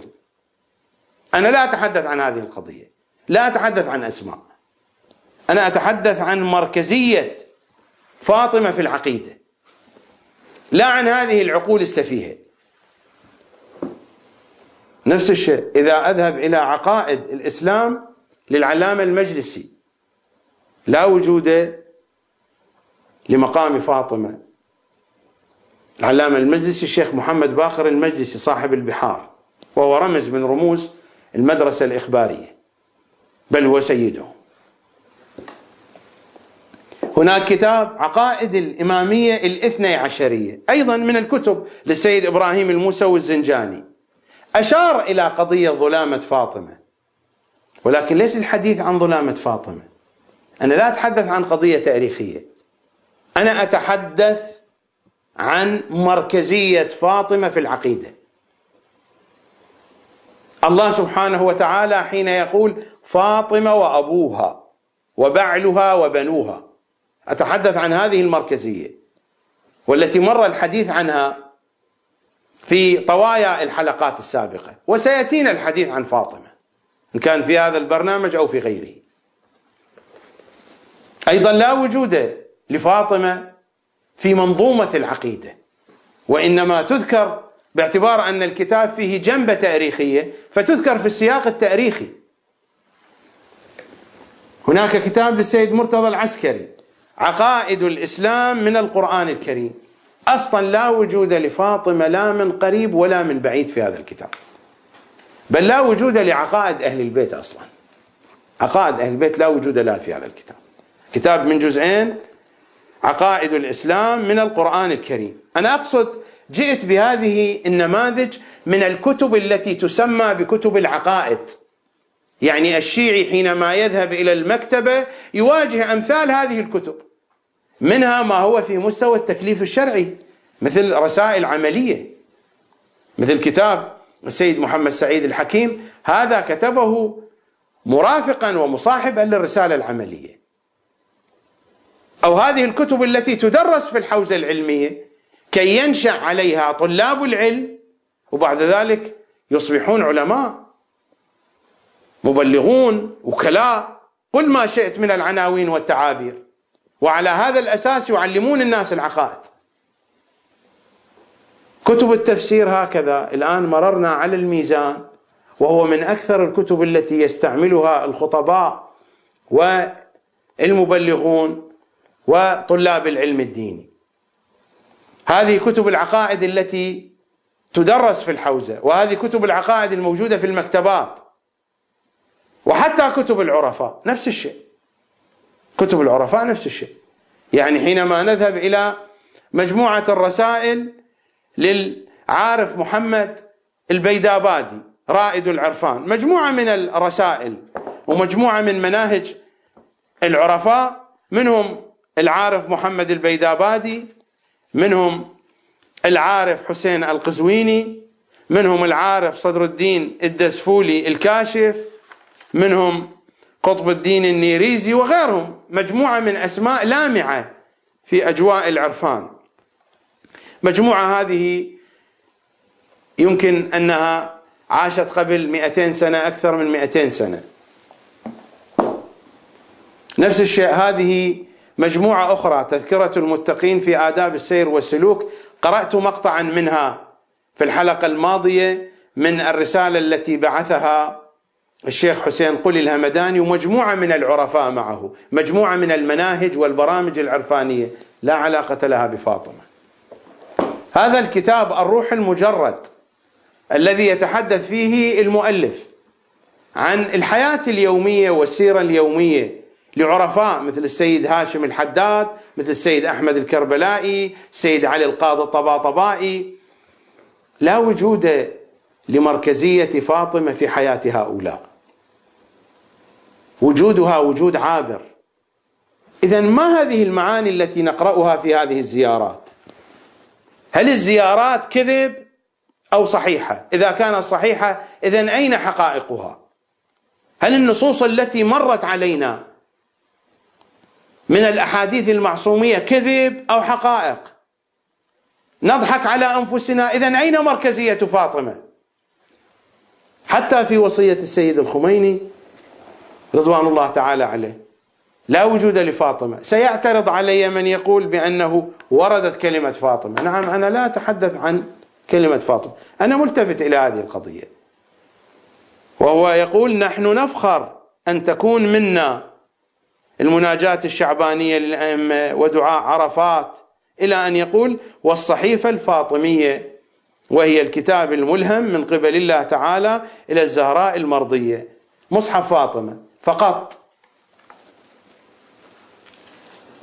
هذه وصية السيد الخميني رضوان الله تعالى عليه. نفس الشيء في رسالة الولاية للسيد الطباطبائي، وهو يتحدث عن المنهج العرفاني في بعده النظري وفي بعده العملي، أيضا لا وجود لمركزية فاطمة. نفس الشيء في رسالة لب اللباب في سيرة وسلوك أولي الألباب للسيد محمد حسين الطهراني. نفس الشيء في كتاب السير إلى الله للشيخ محمد تقي مصباح اليزدي. وهذه نماذج بقية الكتب كذلك.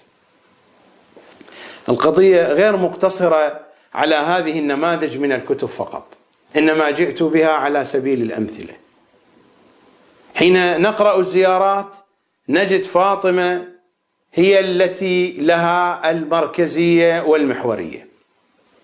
حين نقرأ الأحاديث نجد فاطمة هي التي لها المركزية والمحورية.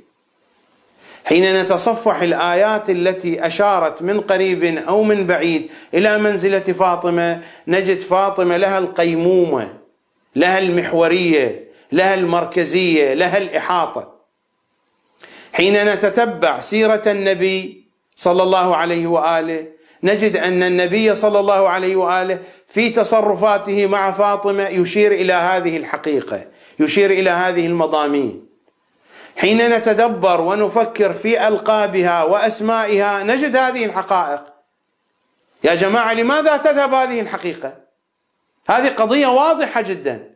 لماذا في كتب العقائد تغيب هذه القضية؟ سواء كتب العقائد الرسمية الموجودة في حوزاتنا أو كتب العقائد الموجودة في المكتبات. لماذا في كتب العرفاء وكتب السير والسلوك تغيب هذه الحقيقة؟ لماذا في كتب التفسير تغيب هذه الحقيقة؟ لماذا المحاولات مستمرة في التنقيص منها؟ لماذا؟ إمام زماننا يتخذها أسوة. أين حقيقة هذا المعنى في حياتنا؟ هذا هو الذي أتحدث عنه. فاطمة لها مركزية في العقيدة. لماذا هذه الظلامة؟ والله هذه الكلمة تقض مضجعي حين أقرأها في خطبتها. حين أقرأ هذه الكلمة في خطبتها الشريفة وهي تخاطب الأنصار: يا معشر النقيبة، بعد أن جاءت إلى أبي بكر في الخطبة، مقطع من الخطبة الزهرائية: يا معشر النقيبة وأعضاد الملة وحضنة الإسلام، ما هذه الغميزة في حقي والسنة عن ظلامتي؟ أما كان رسول الله صلى الله عليه وآله أبي يقول: المرء يحفظ في ولده. أنا أقول يا شباب الشيعة أيها المؤمنون، ما هذه الغميزة في حق فاطمة والسنة عن ظلامتها؟ هي تقول هكذا. هذا الخطاب ليس محصورا في زمن من الأزمنة، هذا الخطاب مستمر. ما هذه الغميزة في حقي والسنة عن ظلامتي؟ الغميزة ما المراد منها؟ حينما تقول فاطمة فتخاطبنا، ما هذه الغميزة في حقي؟ الغميزة معناها الحماقة. يعني لماذا تكونون حمقى أنتم؟ ما هذه الحماقة في حقي؟ الحماقة هي السفاهة التي تحدثت عنها قبل قليل. حين تحدثت عن السفاهة إنما اشتققت هذا المعنى من هذا النص، واستعملت هذه الكلمة لأنه مرجع من مراجع الشيعة أيضا يستعملها، سيأتي ذكره، حتى لا يقال بأنني قلت هذا الكلام ابتداعا من عندي. هناك مرجع من المراجع يتحدث عن سفاهة وعن فقاهة.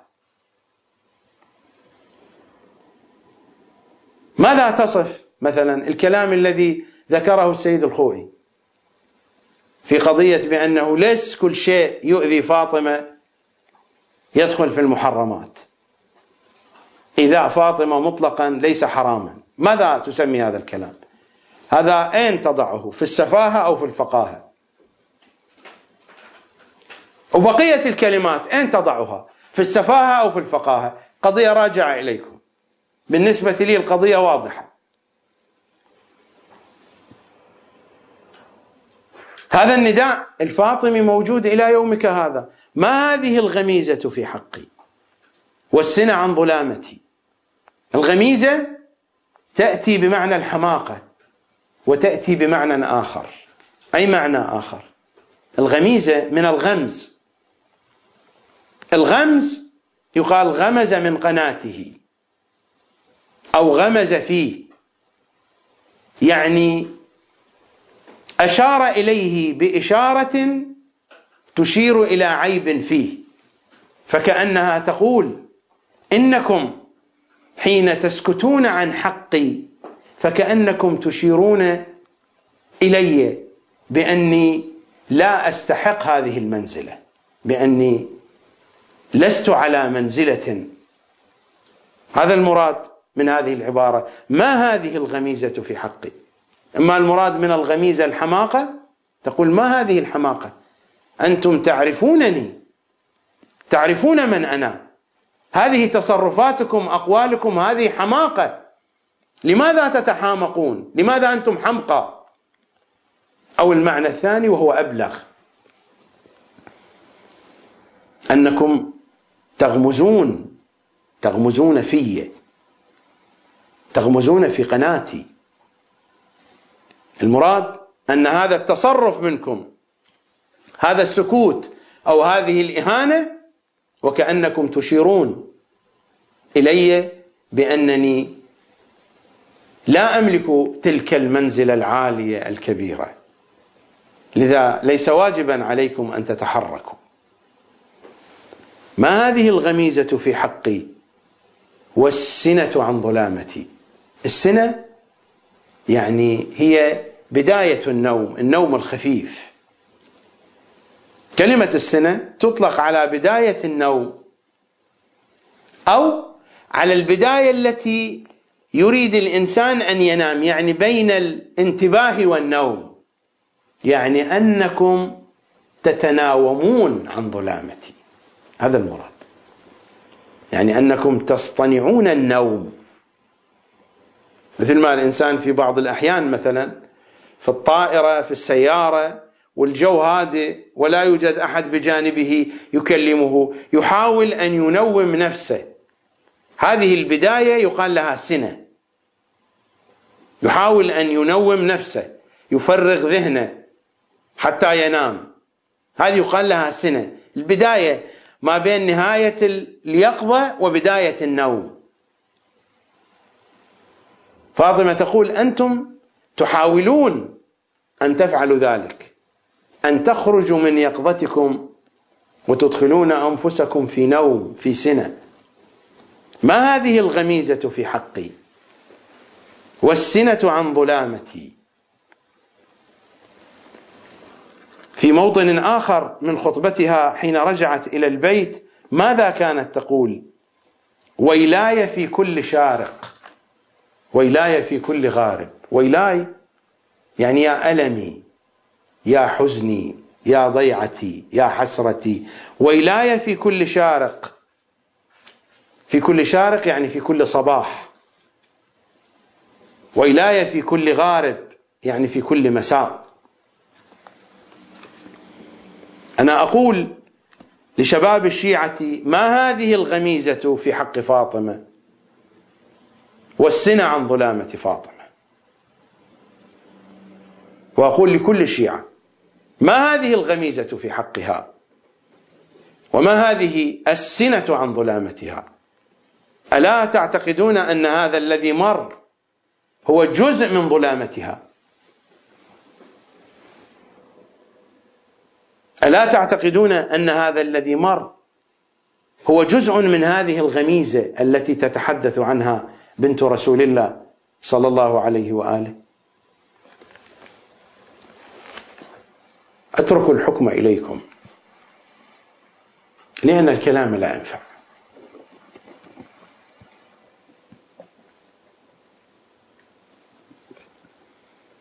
لكنني أقول بأن إمام زمانكم، وأكررها مرة أخرى، يقولها صريحة وفي ابنة رسول الله لي أسوة حسنة.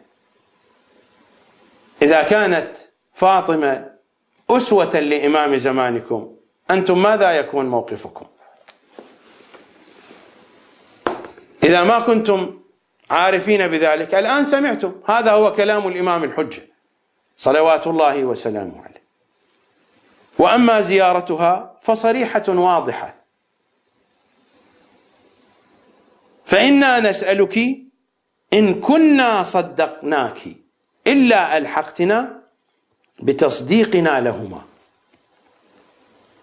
لنبشر أنفسنا بأننا قد طهرنا بولايتك. التصديق بالنبي وبعلي يكون من طريقها. إذن أية محورية هذه؟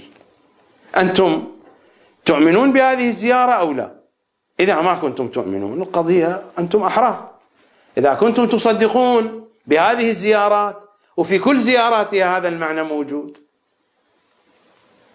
إما تضحكون على أنفسكم وإما تضحكون على الصديقة الكبرى، وإلا أين هذه المركزية وأين هذا التصديق؟ سلوا علماءكم، سلوا أنفسكم، سلوا هذه الكتب، أين مركزية فاطمة؟ الحديث طويل، حديث طويل والكلام كثير، لكنني لا أستطيع أن أطول البرنامج أكثر من ذلك. ألملم أطراف الحديث في آخر جزء من هذا الموضوع، موضوع الزهراء بين علماء الشيعة. أشير إلى نماذج ممن تكلموا بالنحو الأفضل بالقياس إلى ما مر، وإلا الحقيقة لم أجد أحدا تكلم مثل ما تكلم أهل البيت. أهل البيت هم الأفضل، ليس العلماء. الذين تكلموا عن فاطمة بالنحو الأفضل هم أهل البيت، لكن بالقياس لما مر هناك ممن تكلم بالصيغة الأفضل عن فاطمة صلوات الله وسلامه عليها. أشير إلى نماذج من الأسماء والرموز. أبدأ السيد محمد الشيرازي، هذا كتابه من فقه الزهراء، يتألف من 5 مجلدات. كتاب فقه الزهراء يتألف من 5 مجلدات، حاول فيه السيد أن يشرح حديث الكساء والخطبة الزهرائية. شرح حديث الكساء في الجزء الأول، وشرح خطبة الزهراء في الجزء الثاني والثالث والرابع والخامس. في نظري هو أفضل كتب السيد الشيرازي بحسب رؤيتي، وهو من الكتب التي كتبها في أخريات عمره. بحسب ما أعرف أن هذا الكتاب كتبه بمثابة الرد على السيد محمد حسين فضل الله بعد أن طرح ما طرح بخصوص الزهراء، وإن كان السيد الشيرازي لم يبين هذا الأمر في كتابه، لكن بحسب ما أعرف أنا أتتبع الكتب ولماذا كتبت وكيف كتبت، أتتبع هذه الأمور. بحسب معلوماتي أن هذا الكتاب كتبه السيد الشيرازي بمثابة الرد على ما طرحه فضل الله. الكتاب كتب بطريقة الفقهاء، وطريقة الفقهاء طريقة سطحية. طريقة الفقهاء طريقة سطحية، لا كما يقول الشيخ علي الكوراني في مقدمة كتاب الحق المبين، يقول: غير الفقيه يقرأ بالجملة والفقيه يقرأ بالمفرد، غيره يقرأ بالطول وهو يقرأ في العمق، غيره يقرأ الكلمات والجمل ويفهم منها وهو يتأمل في اختيار الكلمة وصيغتها في نفسها وتركيبها مع أخواتها ونوع الرابط والرابط بينهن. غير الفقيه يفهم المعنى الظاهر الذي تدل عليه الألفاظ، والفقيه يفهم الظاهر ولوازمه وأبعاده، ويفهم العمق وأبعاده وإشاراته. ومر الكلام كلام الفقهاء ورأيتم العمق الموجود فيه. غير الفقيه يتعامل مع اللفظ بسطحية، والفقيه يتفهم اللفظ واللغة ويحترم المتكلم واختياره. من هو هذا الفقيه الذي يتحدث عنه الشيخ علي الكوراني؟ إذا كان الفقيه بالمصطلح المتعارف فالفقيه بالمصطلح المتعارف يتعامل مع الظهور العرفي، يعني مع المعنى السطحي. صحيح هو يبحث في لوازم الكلام ويتناول الدلالة المطابقية والدلالة الالتزامية والمفاهيم والمداليل الظاهرية، ويتناول هذه القضايا، ولكن هذه قضايا كلها تدور في السطح، لن تتجاوز السطح. وأعتقد ما مر من الكلام كلهم فقهاء، الذين تحدثوا كلهم فقهاء، بل من العرفاء الذين امتازوا بالعمق، بل من عظماء الأصوليين ومن أساطين علم الأصول ومن أساطين المراجع. فأين هذا العمق؟ لا يوجد عمق عند الفقهاء، هذه قضية حقيقية، هذا تضخيم أكثر من اللازم، إلا إذا كان مراد الشيخ علي الكوراني، وهو لا يريد هذا المراد. إذا كان مراد الشيخ علي الكوراني الفقيه في نظر أهل البيت، هذا الذي يقولون عنه بأنه يعرف اللحن في القول، هذا الذي يقولون عنه بأنه محدث، والمحدث مفهم. قد يقول البعض إنني أريد أن أشير إلى نفسي بهذه الأوصاف، لا والله لا أشير إلى نفسي ولا أريد هذا، ولا أدعي هذه المعاني ولا علاقة لي بهذا المطلب. أنا هنا أتحدث عن حقائق. حينما توضع هذه الأوصاف يخدع الناس بهذه الألقاب. مرت علينا هذه السفاهات من الأقوال وهي صادرة من قمم في الفقه. أي فقه هذا بهذا العمق؟ فقه أهل البيت عميق، ولكن أين هو؟ في نفس الكتاب نفس الشيخ الحسين الوحيد الخراساني هو يقول بأننا لا نملك فقه أهل البيت، وسيأتي الكلام. لذلك حينما أقول بأن الكتاب كتب على طريقة الفقهاء، لأن طريقة الفقهاء طريقة سطحية جدا. نعم، الصفحات الأولى من الكتاب من صفحة 11 من الجزء الأول إلى صفحة 48، هذه الصفحات السيد الشيرازي تحدث بشيء من العمق استنادا إلى الروايات، إلى كلمات أهل البيت صلوات الله وسلامه عليهم أجمعين. فقط من صفحة 11 إلى صفحة 48، وإلا الأجزاء الأربعة وباقي الجزء من صفحة 49 إلى نهاية الكتاب، يعني إلى صفحة 380، ومن أول الكتاب إلى صفحة 10 الحديث هو على طريقة الفقهاء، طريقة سطحية التي تتناول الظاهر اللفظي فقط. لكن في هذه الصفحات من صفحة 11 إلى صفحة 48 تحدث السيد بشيء من عمق، والسبب هو أنه أورد روايات أهل البيت، وإن كان لم يشرحها بشكل معمق، ولكنه تحدث عن معان عميقة استنادا إلى هذه الروايات الشريفة التي أوردها. على سبيل المثال في صفحة 12 وهو يتحدث: وقد سميت فاطمة لأن الخلق فطموا عن معرفتها كما في الحديث الشريف، فإنها عليها الصلاة والسلام أفضل من الأنبياء كافة باستثناء الرسول صلى الله عليه وآله وسلم، كما دلت على ذلك أدلة متعددة وسيأتي ذلك. وهي عليها الصلاة والسلام حجة على كل أولادها الأئمة الطاهرين، وهم أفضل من الأنبياء والملائكة كافة. ويورد قول الإمام العسكري: وهي حجة علينا. ويورد أيضا ما قاله إمام زماننا بأن الزهراء أسوة، وقال الإمام الحجة عجل الله تعالى فرجه الشريف: وفي ابنة رسول الله صلى الله عليه وآله لي أسوة حسنة.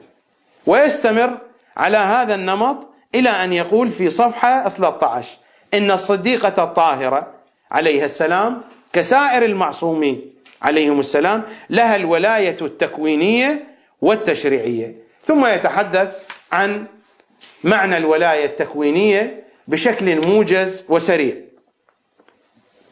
إلى أن يقول في صفحة 15: فعن أبي جعفر الباقر عليه السلام، وهو يتحدث عن الصديقة الكبرى: ولقد كانت مفروضة الطاعة على جميع من خلق الله من الجن والإنس والطير والوحش والأنبياء والملائكة. ويستمر في حديثه السيد الشيرازي إلى صفحة 22 فيذكر حديث الأفلاك: لولاك لما خلقت الأفلاك، ولولا علي لما خلقتك، ولولا فاطمة لما خلقتكما.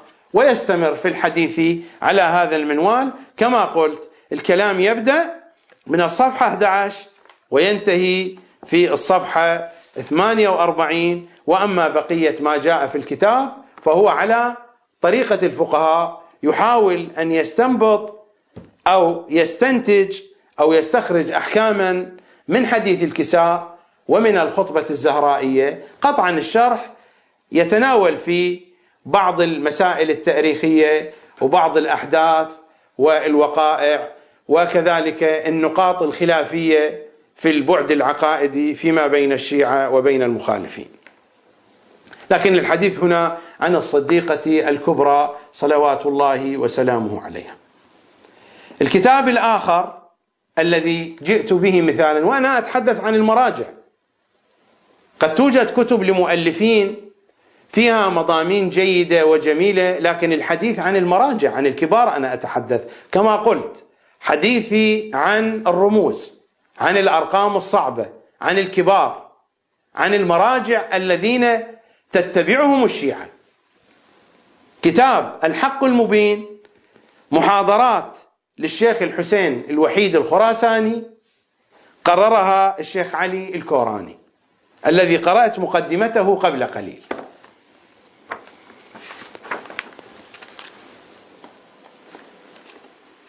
من صفحة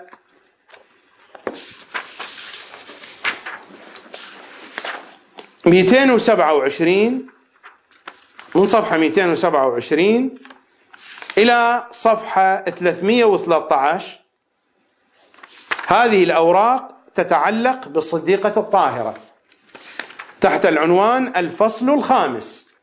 الفصل الخامس من كتاب الحق المبين في معرفة المعصومين عليهم السلام، بحوث مستفادة من محاضرات المرجع الديني الوحيد الخراساني مد ظله، بقلم علي الكوراني العاملي. تقرير لمحاضرات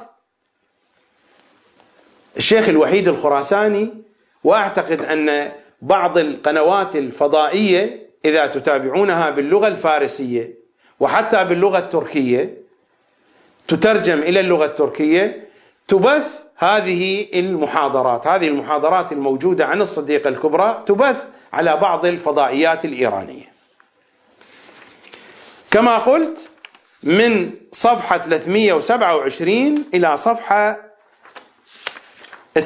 من صفحة 227 إلى صفحة 313 مجموعة محاضرات للشيخ الوحيد الخراساني عن الصديقة الكبرى، تحدث فيها بشيء من العمق، بأسلوب يختلف عن المتحدثين السابقين، بتقديس وإجلال للصديقة الطاهرة، باعتقاد جميل.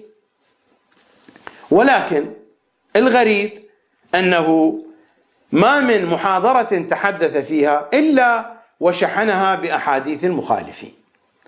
الحديث جميل، المضامين عميقة في معرفة الزهراء، عميقة بالقياس لما مر، ليست عميقة بالقياس إلى حديث أهل البيت عن الزهراء.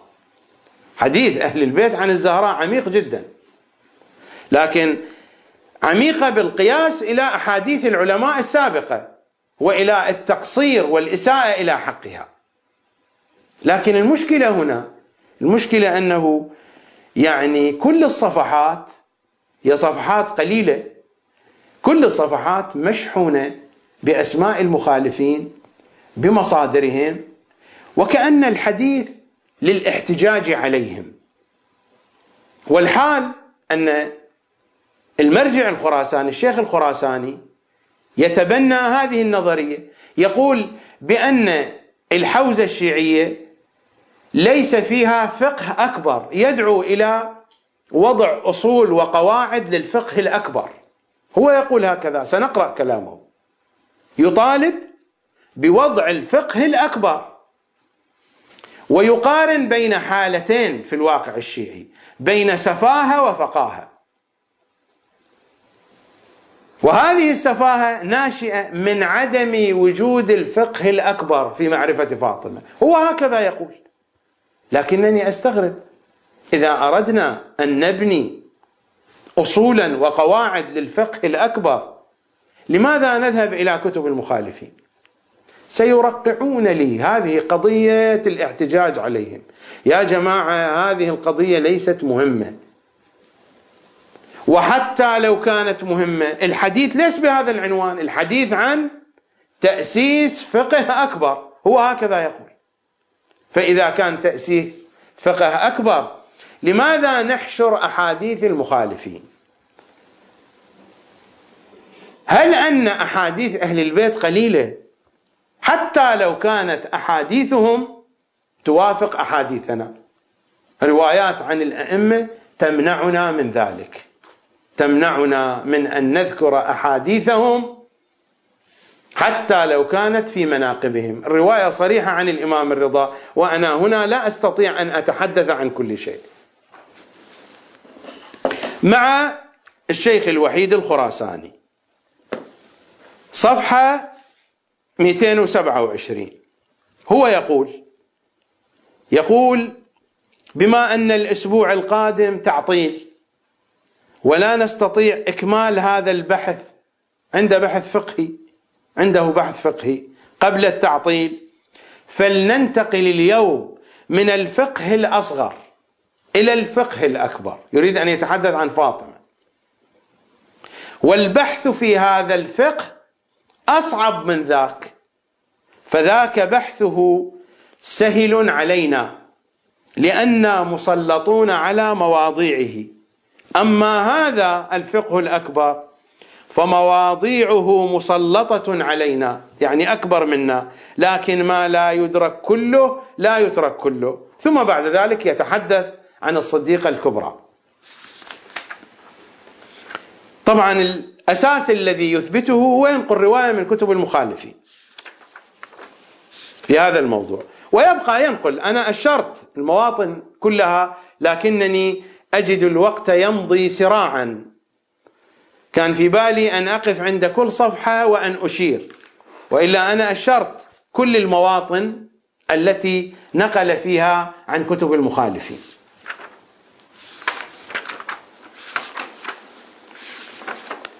أذهب إلى صفحة 249 وهو يتحدث في معنى هذه الآية: وما كان المؤمنون لينفروا كافة فلولا نفر من كل فرقة منهم طائفة ليتفقهوا في الدين ولينذروا قومهم إذا رجعوا إليهم. يتحدث هنا، يقول هذا الفقه الموجود في الحوزات الآية لا تتحدث عنه، هذا فقه صغير. الآية تتحدث عن فقه الدين، ليتفقهوا في الدين، ليس ليتفقهوا في الأحكام. هذا الذي يسمى بالفقه في الحوزات هذا فقه الأحكام. الآية تتحدث ليتفقهوا في الدين، وما الأحكام إلا جزء يسير. ماذا يقول؟ يقول والفقه المعروف بالأقسام الأربعة: الإيقاعات والعقود والأحكام والعبادات، هذا الفقه الموجود في الرسائل العملية، كله قسم صغير من الفقه، بل الفقه المذكور في الآية أوسع منه بكثير. فالفقيه في رأي الإمام الصادق عليه السلام ليس هو فقط الذي تعلم علم أصول الفقه وعرف مبانيه، يعني الفقه الذي يدرس في الحوزة، هذا ليس فقيه عند الإمام الصادق، وهذه حقيقة لمن أراد أن يراجع الروايات. لا يسمى هذا الذي حتى يصل إلى المرجعية في نظر الإمام الصادق لا يسمى فقيه، يسمى مفتي، ليس فقيها. هذا الكلام صحيح مطابق لروايات أهل البيت 100%. فالفقيه في رأي الإمام الصادق هذا مرجع تقليد، لا تنسبوا الكلام إلي وقد جئت به من CIA لأنني عميل للCIA، أو من إسرائيل لأنني عميل لإسرائيل. هذا هو حديث مرجع من مراجع التقليد ومن تلامذة السيد الخوئي. المراجع الآن الموجودون كلهم تلامذة السيد الخوئي. فالفقيه في رأي الإمام الصادق ليس هو فقط الذي تعلم علم أصول الفقه وعرف مباني، وهذا الفقيه أيضا أصولي وليس إخباريا حتى تقولون بأنني أنقل من كلام الإخباريين. فالفقيه في رأي الإمام الصادق عليه السلام ليس هو فقط الذي تعلم علم أصول الفقه وعرف مبانيه من أول مبحث وضع الألفاظ إلى آخر مبحث التعادل والتراجيح. هذه عناوين معروفة، الأصول يبدأ من هذا العنوان وينتهي بهذا العنوان. وتعلم علم الفقه من أول بحث طهارة الماء المطلق إلى آخر أحكام العاقلة في باب الديات. العاقلة يعني العشيرة. فقوله تعالى ليتفقهوا في الدين ولينذروا قومهم يدل على أن الإنذار يجب أن يكون بكل الدين، وأن يكون الفقيه فقيها بكل الدين. وهذه الحقيقة يجب أن تكون واضحة لكم أنتم الذين تسيرون في طريق الفقاهة. فالفقيه الذي يكتفي بصفة نصف فقيه كمن يترك بناءه على النصف لا يمكنه أن يحل المشكلة الدينية للناس. الفقهاء الذين عينتهم الآية الكريمة هم طائفة منتخبة من كل فرقة وهم ثمرات الناس إلى آخر الكلام. الحديث عن فقه أكبر وفقه أصغر. فحينما نريد أن نؤسس لفقه أكبر أقول يا شيخنا الجليل، فهل نحن بحاجة إلى أن ننقل عن البخاري؟ كثيرا نقل عن البخاري وعن الرازي عن تفسيره وعن الزمخشري. هل نحن بحاجة إلى هؤلاء الحثالة؟ هل نحن بحاجة إليهم؟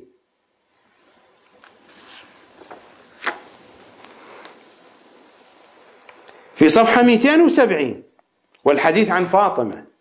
كل هذه الصفحات هي صفحات الحديث عن فاطمة، وقد تحدث بحديث جميل. وهذا المطلب مطلب أساسي جدا، هذه قضية الفقه الأصغر والفقه الأكبر.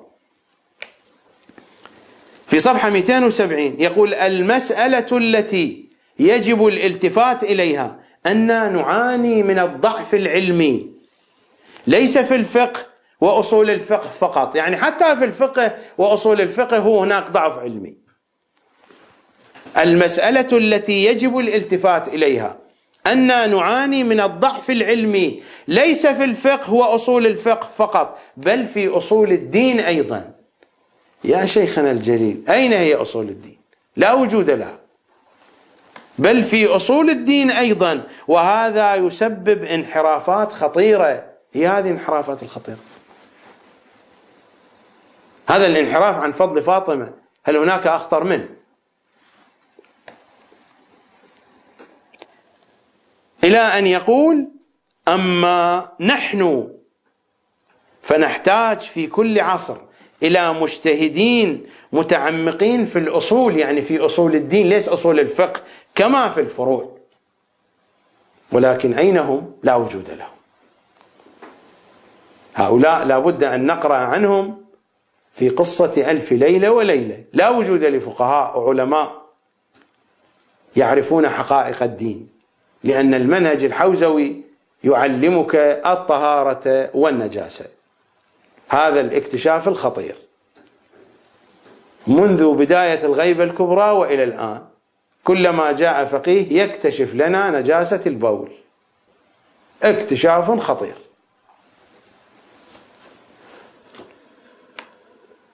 إلى أن يقول في صفحة 270: المسألة مهمة إلى حد أنها تحتاج من الباحث الفقيه أن يكون صاحب قدرة علمية تجعله يقف في مقابل أكثرية الناس فلا يرف له جفن.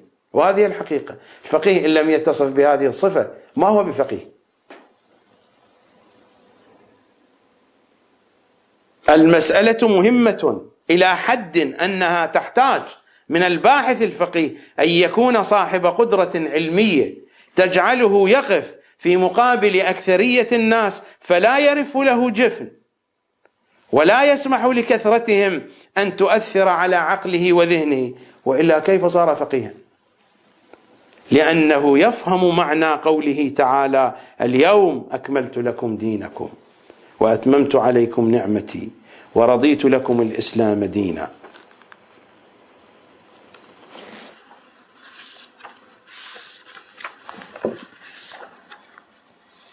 إلى أن يقول في صفحة 307: أنا تجاوزت كثيرا من كلامه لضيق الوقت، وإلا الشيخ الخراساني أولا تكلم بعمق لم يتكلم به أحد عن الزهراء على منابر الدرس الحوزوي. هذه ميزة تميز بها شيخ حسين الوحيد الخراساني، لم يتكلم أحد من كل المراجع الذين عاصرناهم والذين قرأنا عنهم في الأجيال السابقة أن جلسوا على منابر الدرس الحوزوي، على منابر درس البحث الخارج، وتحدثوا عن الزهراء بالعمق الذي تحدث به الوحيد الخراساني. هذه الميزة خاصة به وتفرد بها. هذا أولا.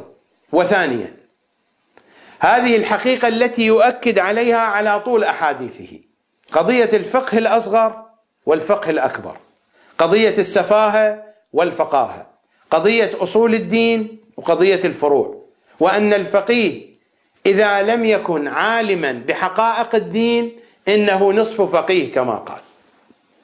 فهل يجوز للناس أن يرجعوا إلى نصف فقيه؟ هذه كلمة السيد الخميني التي قالها قديما حين قال بأن الفقيه الذي لا يعرف إلا 1 إلى 12 من القرآن الكريم يقصد آيات الأحكام، باعتبار أن آيات الأحكام تبلغ إلى 500 آية، وعدد آيات الكتاب الكريم أكثر من 6000، فيجري مقارنة نسبية يقول إن هؤلاء الفقهاء لا يجوز الرجوع إليهم. على أي حال، أنا لا أريد الدخول في هذه القضايا الفقهية، ولا أريد أن أبعد الناس عن العلماء، والله ما هذا قصدي ولا نفعلي فيه، لأنني لا أريد المنافسة في هذا المجال، ولا عندي غاية ولا عندي برنامج ولا أدعو إلى أحد ولا علاقة لي بأحد، وأصلا لا أفكر الخوض في هذه الأودية، لأنني أجد نفسي في خدمتي لأهل البيت بالحال الذي أنا عليه هو هذا الذي يرضي عقيدتي، ولا علاقة لي بهذه البروتوكولات وهذه التفاصيل الموجودة في الساحة الشيعية، لا شأن لي بها لا من قريب ولا من بعيد. في صفحة 307 يقول: إن منشأ مشكلات مجتمعاتنا السفاهة، وعلاج أمراضنا الفقاهة، فعندما يصير الشخص سفيها حتى لو كان معمما ذا لحية عريضة، فإن عيناه لا ترى في الصديقة الكبرى فاطمة الزهراء صاحبة المقام الرباني الذي لا ينال سلام الله عليها، لا يرى فيها إلا أنها امرأة عادية، غاية الأمر أنها زوجة ناجحة وربة بيت موفقة، كما تعرض الفضائيات وكما يتحدث الخطباء، كما يتحدث مثلا محمد حسين فضل الله وأمثال محمد حسين فضل الله، أنها زوجة ناجحة وربة بيت موفقة وأنها عابدة لربها، وانتهى الأمر. يقول هذه سفاهة، هذا سفيه واقعا هذه سفاهة، لأن الذي يترك حقائق المعارف التي قالها أهل البيت ويذهب إلى مزابل المخالفين، هذا سفيه وأكثر من سفيه. فلو كان عنده فقاهة لعرف أنه لا يصح أن يقال لفاطمة إنها امرأة عادية. وهذه هي المشكلة، مشكلة السفاهة والفقاهة.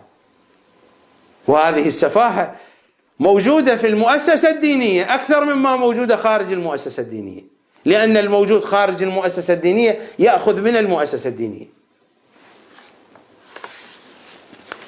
والكلام كثير طويل عريض، لكن يبقى أن ما ذكره الشيخ الوحيد الخراساني كما قلت ذكر كلاما عميقا عن الصديقة الكبرى، أنا ما قرأته لكنه موجود، يمكنكم أن تراجعوا الكتاب، أشرت إلى الصفحات. وإنما تبنى هذا المنهج، وهذا المنهج بوابة واسعة لمعرفة الزهراء حين نميز بين السفاهة والفقاهة. وتحدث عن المعمم ذو اللحية العريضة. معمم ذو اللحية العريضة ليس من الطلبة المبتدئين، هؤلاء الذين تكون لحاهم عريضة معروفة هذه القضية، ليس من المبتدئين، من مبتدئي طلاب الحوزات العلمية. هناك سفاهة وهناك فقاهة، لكن تبقى ملاحظتي على ما ذكره الشيخ الخراساني. لماذا هذا الاعتماد الكبير على روايات المخالفين؟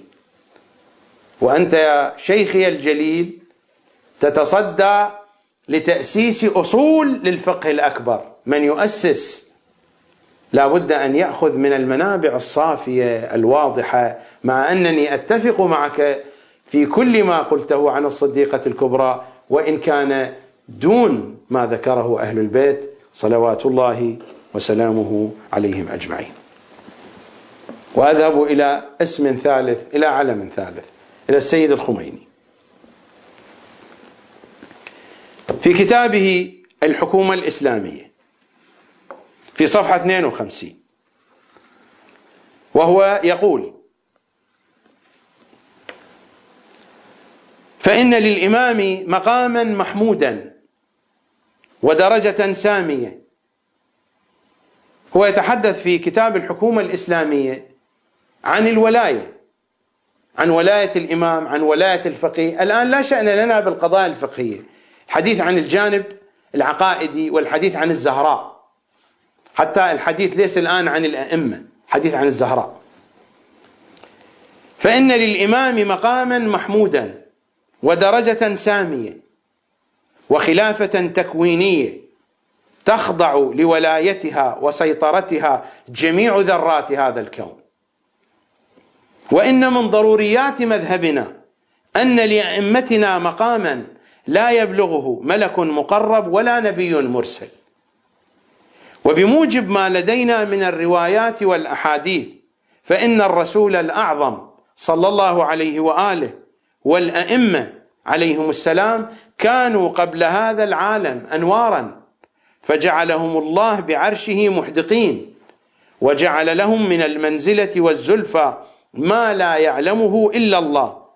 وقد قال جبرائيل كما ورد في روايات المعراج: لو دنوت أنملة لاحترقت. وقد ورد عنهم عليهم السلام: إن لنا مع الله حالات لا يسعها ملك مقرب ولا نبي مرسل. ومثل هذه المنزلة موجودة لفاطمة الزهراء عليها السلام، إلى آخر الكلام. كلام جميل، ولكن هناك ركة في الحديث عن الزهراء. كلام جميل لا اعتراض عليه، ولكن هناك ركة في الكلام عن الزهراء. ومثل هذه المنزلة المفروض أن يشار إلى خصوصية منزلتها. وإن كان الكتاب ليس كتابا عقائديا وليس كتابا في المباحث العرفانية، والحديث عن الولاية، ولاية الإمام، ولاية الفقيه، بحث فقهي، ولكن هذه القضايا لا بد من الالتفات إليها. ومثل هذه المنزلة موجودة لفاطمة الزهراء، نفس المعاني السابقة، ولكن لا بد من الإشارة لفضلها لخصوصيتها بعد النبي وسيد الأوصياء. الحديث هنا عن الأئمة لا بد من الإشارة إلى خصوصيتها بأن لها الحجية عليهم بعد سيد الأوصياء صلوات الله وسلامه عليه. ولكن هذا الكلام لم يتكلمه أحد من السابقين. نعم، جاءت مضامين هذا الكلام في كلام السيد محمد الشيرازي وفي كلام الشيخ الوحيد الخراساني. في كتابه أيضا السيد الخميني رحمة الله عليه الآداب المعنوية للصلاة، صفحة 498 وما بعدها، وهو بصدد بيان حقيقة ليلة القدر. الموضوع طويل، أنا أخذ مقتطفات من كلامه. من مقتطفات كلامه يقول بعد أن يذكر كلاما عن أستاذه الشاه آبادي: ليلة القدر هي الدورة المحمدية. الدورة المحمدية يعني الدورة المحيطة بالوجود، يعني الكتاب الجامع. وهذا إما باعتبار أن جميع الأدوار الوجودية هي الدورة المحمدية، وإما أن في هذه الدورة الأقطاب الكمل المحمدية والأئمة الهداة المعصومين ليالي القدر. ويدل على هذا ما ذكرنا من حقيقة ليلة القدر الحديث الشريف المطول في تفسير البرهان، نقله عن الكافي الشريف. وفي ذلك الحديث أن نصرانيا قال لموسى بن جعفر عليه السلام: ما تفسير باطن حاء ميم والكتاب المبين إنا أنزلناه في ليلة مباركة إلى آخر الآية. فقال عليه السلام: أما حاء ميم محمد، وأما الكتاب المبين أمير المؤمنين علي، وأما الليلة فاطمة عليها السلام. ويستمر في بيان هذا المضمون إلى أن يورد الرواية التي رواها الشيخ الطوسي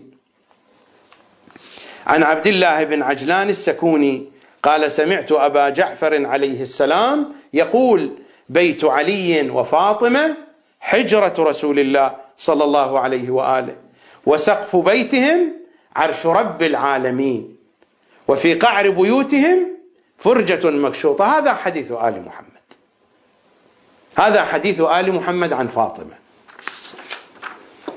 بيت علي وفاطمة حجرة رسول الله صلى الله عليه وآله، وسقف بيتهم عرش رب العالمين، وفي قعر بيوتهم فرجة مكشوطة إلى العرش، معراج الوحي، والملائكة تنزل عليهم بالوحي صباحا ومساء وكل ساعة وطرفة عين، والملائكة لا تنقطع أفواجهم، فوج ينزل وفوج يصعد.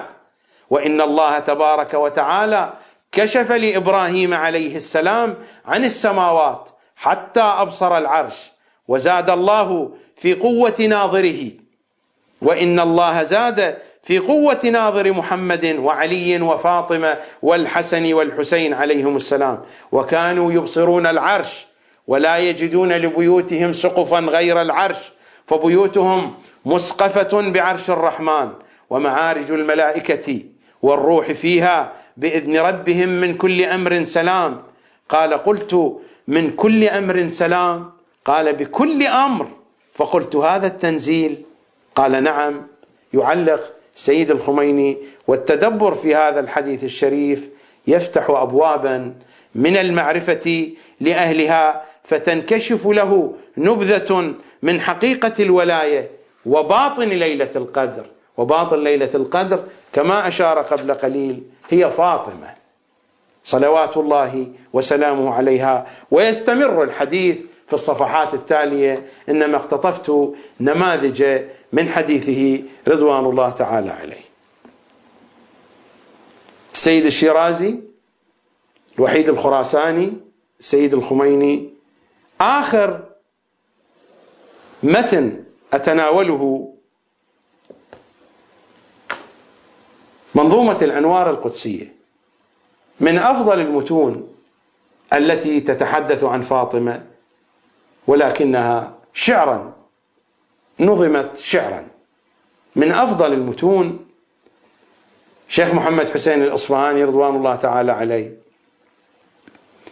قد أقول هذا المتن هو أعمق كل المتون وكل الأحاديث، ولكن يا أسفا فإنه قد نظم شعرا بحاجة إلى شرح. ما تقدم من كلام السيد الشيرازي، السيد الخميني، شيخ الوحيد الخراساني هو دون ما جاء في كتاب الأنوار القدسية. أقرأ نماذج من أبياته المنظومة في شأن الصديقة الكبرى صلوات الله وسلامه عليها.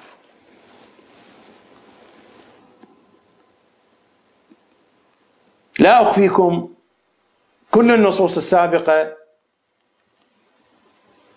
أسجل عليها ملاحظات، إلا هذا النص لا أسجل عليه ملاحظة، ولكنه منظوم نظم شعري بحاجة إلى شرح. جوهرة القدس من الكنز الخفي، بدت فأبدت عاليات الأحرف. جوهرة القدس من الكنز الخفي، بدت فأبدت عاليات الأحرف، وقد تجلى من سماء العظمة، من عالم الأسماء أسمى كلمة، بل هي أم الكلمات المحكمة، في غيب ذاتها نكات مبهمة، أم أئمة العقول الغر، بل أم أبيها وهو علة العلل، روح النبي في عظيم المنزلة، وفي الكفاء كفو من لا كفو له. علي صلوات الله عليه، روح النبي في عظيم المنزلة، وفي الكفاء كفو من لا كفو له. تمثلت رقيقة الوجود، تمثلت رقيقة الوجود، لطيفة جلت عن الشهود، تطورت في أفضل الأطوار، نتيجة الأدوار والأكوار، تطورت في أفضل الأطوار، نتيجة الأدوار والأكوار. كل قراءة تعطي معنى. تطورت في أفضل الأطوار، نتيجة الأدوار والأكوار، تصورت حقيقة الكمال بصورة بديعة الجمال، فإنها الحوراء في النزول، وفي الصعود محور العقول، يمثل الوجوب في الإمكان، عيانها بأحسن البيان، فإنها قطب رحى الوجود في قوسي النزول والصعود، وليس في محيط تلك الدائرة مدارها الأعظم إلا الطاهرة. هذه الأبيات مشحونة بالمصطلحات الفلسفية والعرفانية والإشارات إلى الآيات والأحاديث.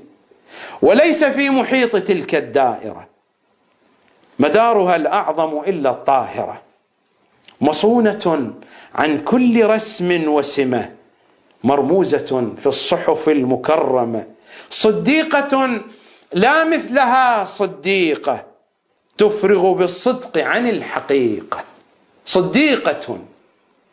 صديقة يا زهراء، لا مثلها صديقة، تفرغ بالصدق عن الحقيقة، بدا بذلك الوجود الزاهر سر ظهور الحق في المظاهر، هي البتول الطهر والعذراء كمريم الطهر ولا سواء، فإنها سيدة النساء ومريم الكبرى بلا خفاء، وهو من أسمائها، مريم الكبرى من أسماء الصديقة، فإنها سيدة النساء ومريم الكبرى بلا خفاء، وحبها من الصفات العالية عليه دارت القرون الخالية. كلها أحاديث عن الأئمة، هذه على حبها دارت القرون الخالية، وحبها من الصفات العالية عليه دارت القرون الخالية، تبتلت عن دنس الطبيعة فيا لها من رتبة رفيعة، مرفوعة الهمة والعزيمة عن نشأة الزخارف الذميمة، في أفق المجد هي الزهراء للشمس من زهرتها الضياء. قصيدة طويلة، المنظومة طويلة جدا، إلى أن يقول: وبابها الرفيع باب الرحمة ومستجار كل ذي ملمة، وما الحطيم عند باب فاطمة بنورها تطفأ نار الحاطمة. وبابها الرفيع باب الرحمة ومستجار كل ذي ملمة، وما الحطيم عند باب فاطمة بنورها تطفأ نار الحاطمة. يستمر في القول: حجابها مثل حجاب الباري بارقة تذهب بالأبصار. حجابها مثل حجاب الباري بارقة تذهب بالأبصار، تمثل الواجب في حجابها فكيف بالإشراق من قبابها. يا درة العصمة والولاية من صدف الحكمة والعناية، ما الكوكب الدري في السماء من ضوء تلك الدرة البيضاء، والنير الأعظم منها كسها كيف ولا حد لها ومنتهى. أشرقت العوالم العلوية بنور تلك الدرة البهية، إلى أن يقول: ما شجر الطور وأين الشجرة من دوحة المجد الأثيل المثمرة، وإنما السدرة والزيتون عنوان تلك الدوحة الميمونة، أثمارها الغر مجال الذات مظاهر الأسماء والصفات، مبادئ الحياة في البداية ومنتهى الغايات في النهاية، أثمارها عزائم القرآن في صفحات مصحف الإمكان، أثمارها منابت للمعرفة من جنة الذات، من جنة الذات غدت مقتطفة. لك الهنا يا سيد الوجود لمحمد صلى الله عليه وآله، لك الهنا في ميلادها يا سيد الوجود في نشآت الغيب والشهود، بمن تعالى شأنها عن مثلي كيف ولا تكرار في التجلي، لا يتثنى هيكل التوحيد فكيف بالنظير والنديد، وملتقى القوسين نقطة فلا ترى لها ثانية أو بدلا، وحيدة في مجدها القديم فريدة في أحسن التقويم، بشراك يا أبا العقول العشرة علي صلوات الله عليه، بشراك يا أبا العقول العشرة بالبضعة الطاهرة المطهرة. العقول العشرة إشارة إلى تجليات العوالم العقلية، ليس الحديث هنا عن الأئمة، عن أولاده صلوات الله وسلامه عليه. بشراك يا أبا العقول العشرة بالبضعة الطاهرة المطهرة، مهجة قلب عالم الإمكان وبهجة الفردوس والجنان. قصيدة جميلة، لا أدري أي الأبيات أترك، أي الأبيات أقرأ. أبيات مشحونة بالمضامين العلمية الراقية والمطالب العرفانية العميقة وإشارات واضحة لكل أحاديث الأئمة في فضل الصديقة الكبرى.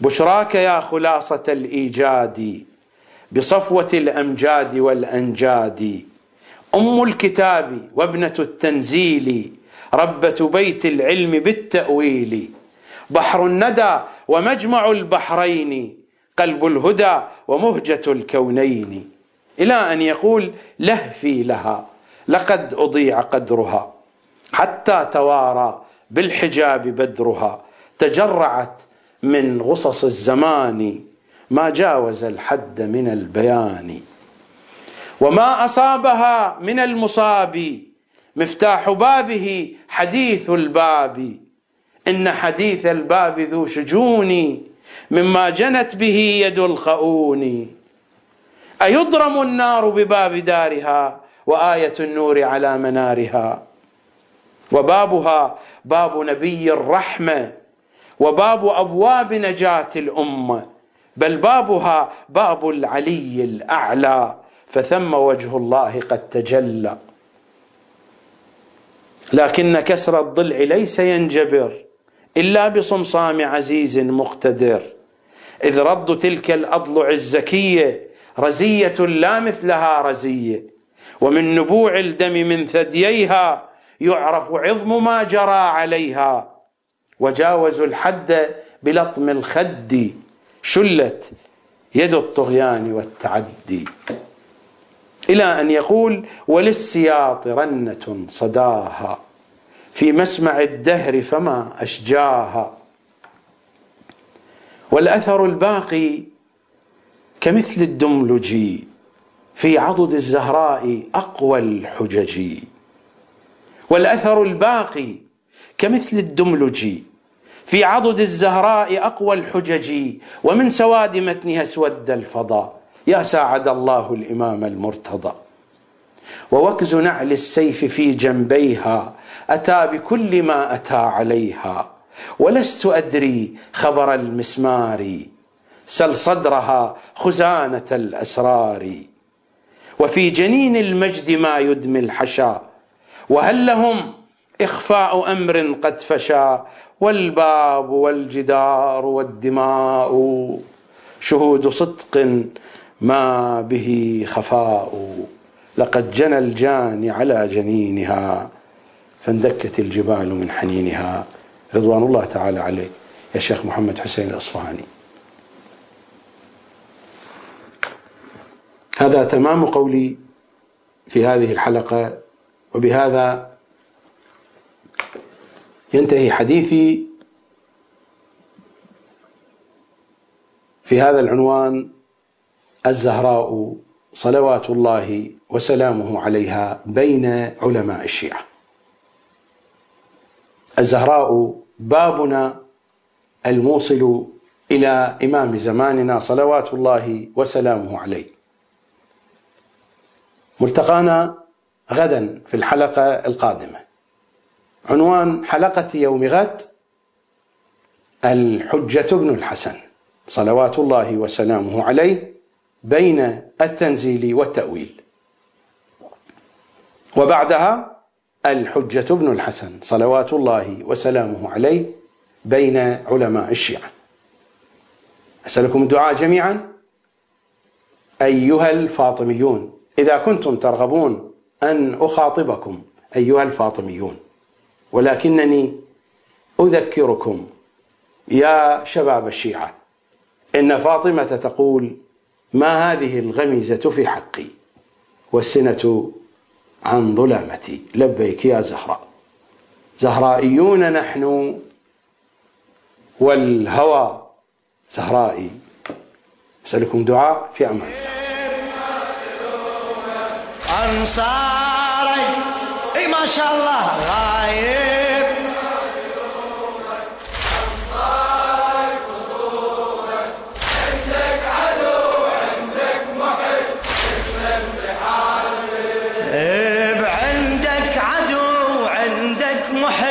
المنتحات غايب غايب ما نلومك أنصارك.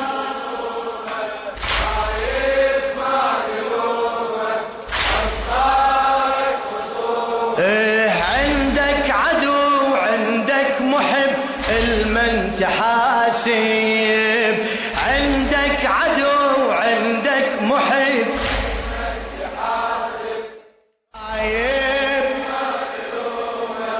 أنصارك اي ما شاء الله غايب، أنصارك خصومك، عندك عدو عندك محب، المن تحاسب، عندك عدو عندك محب، المن تحاسب غايب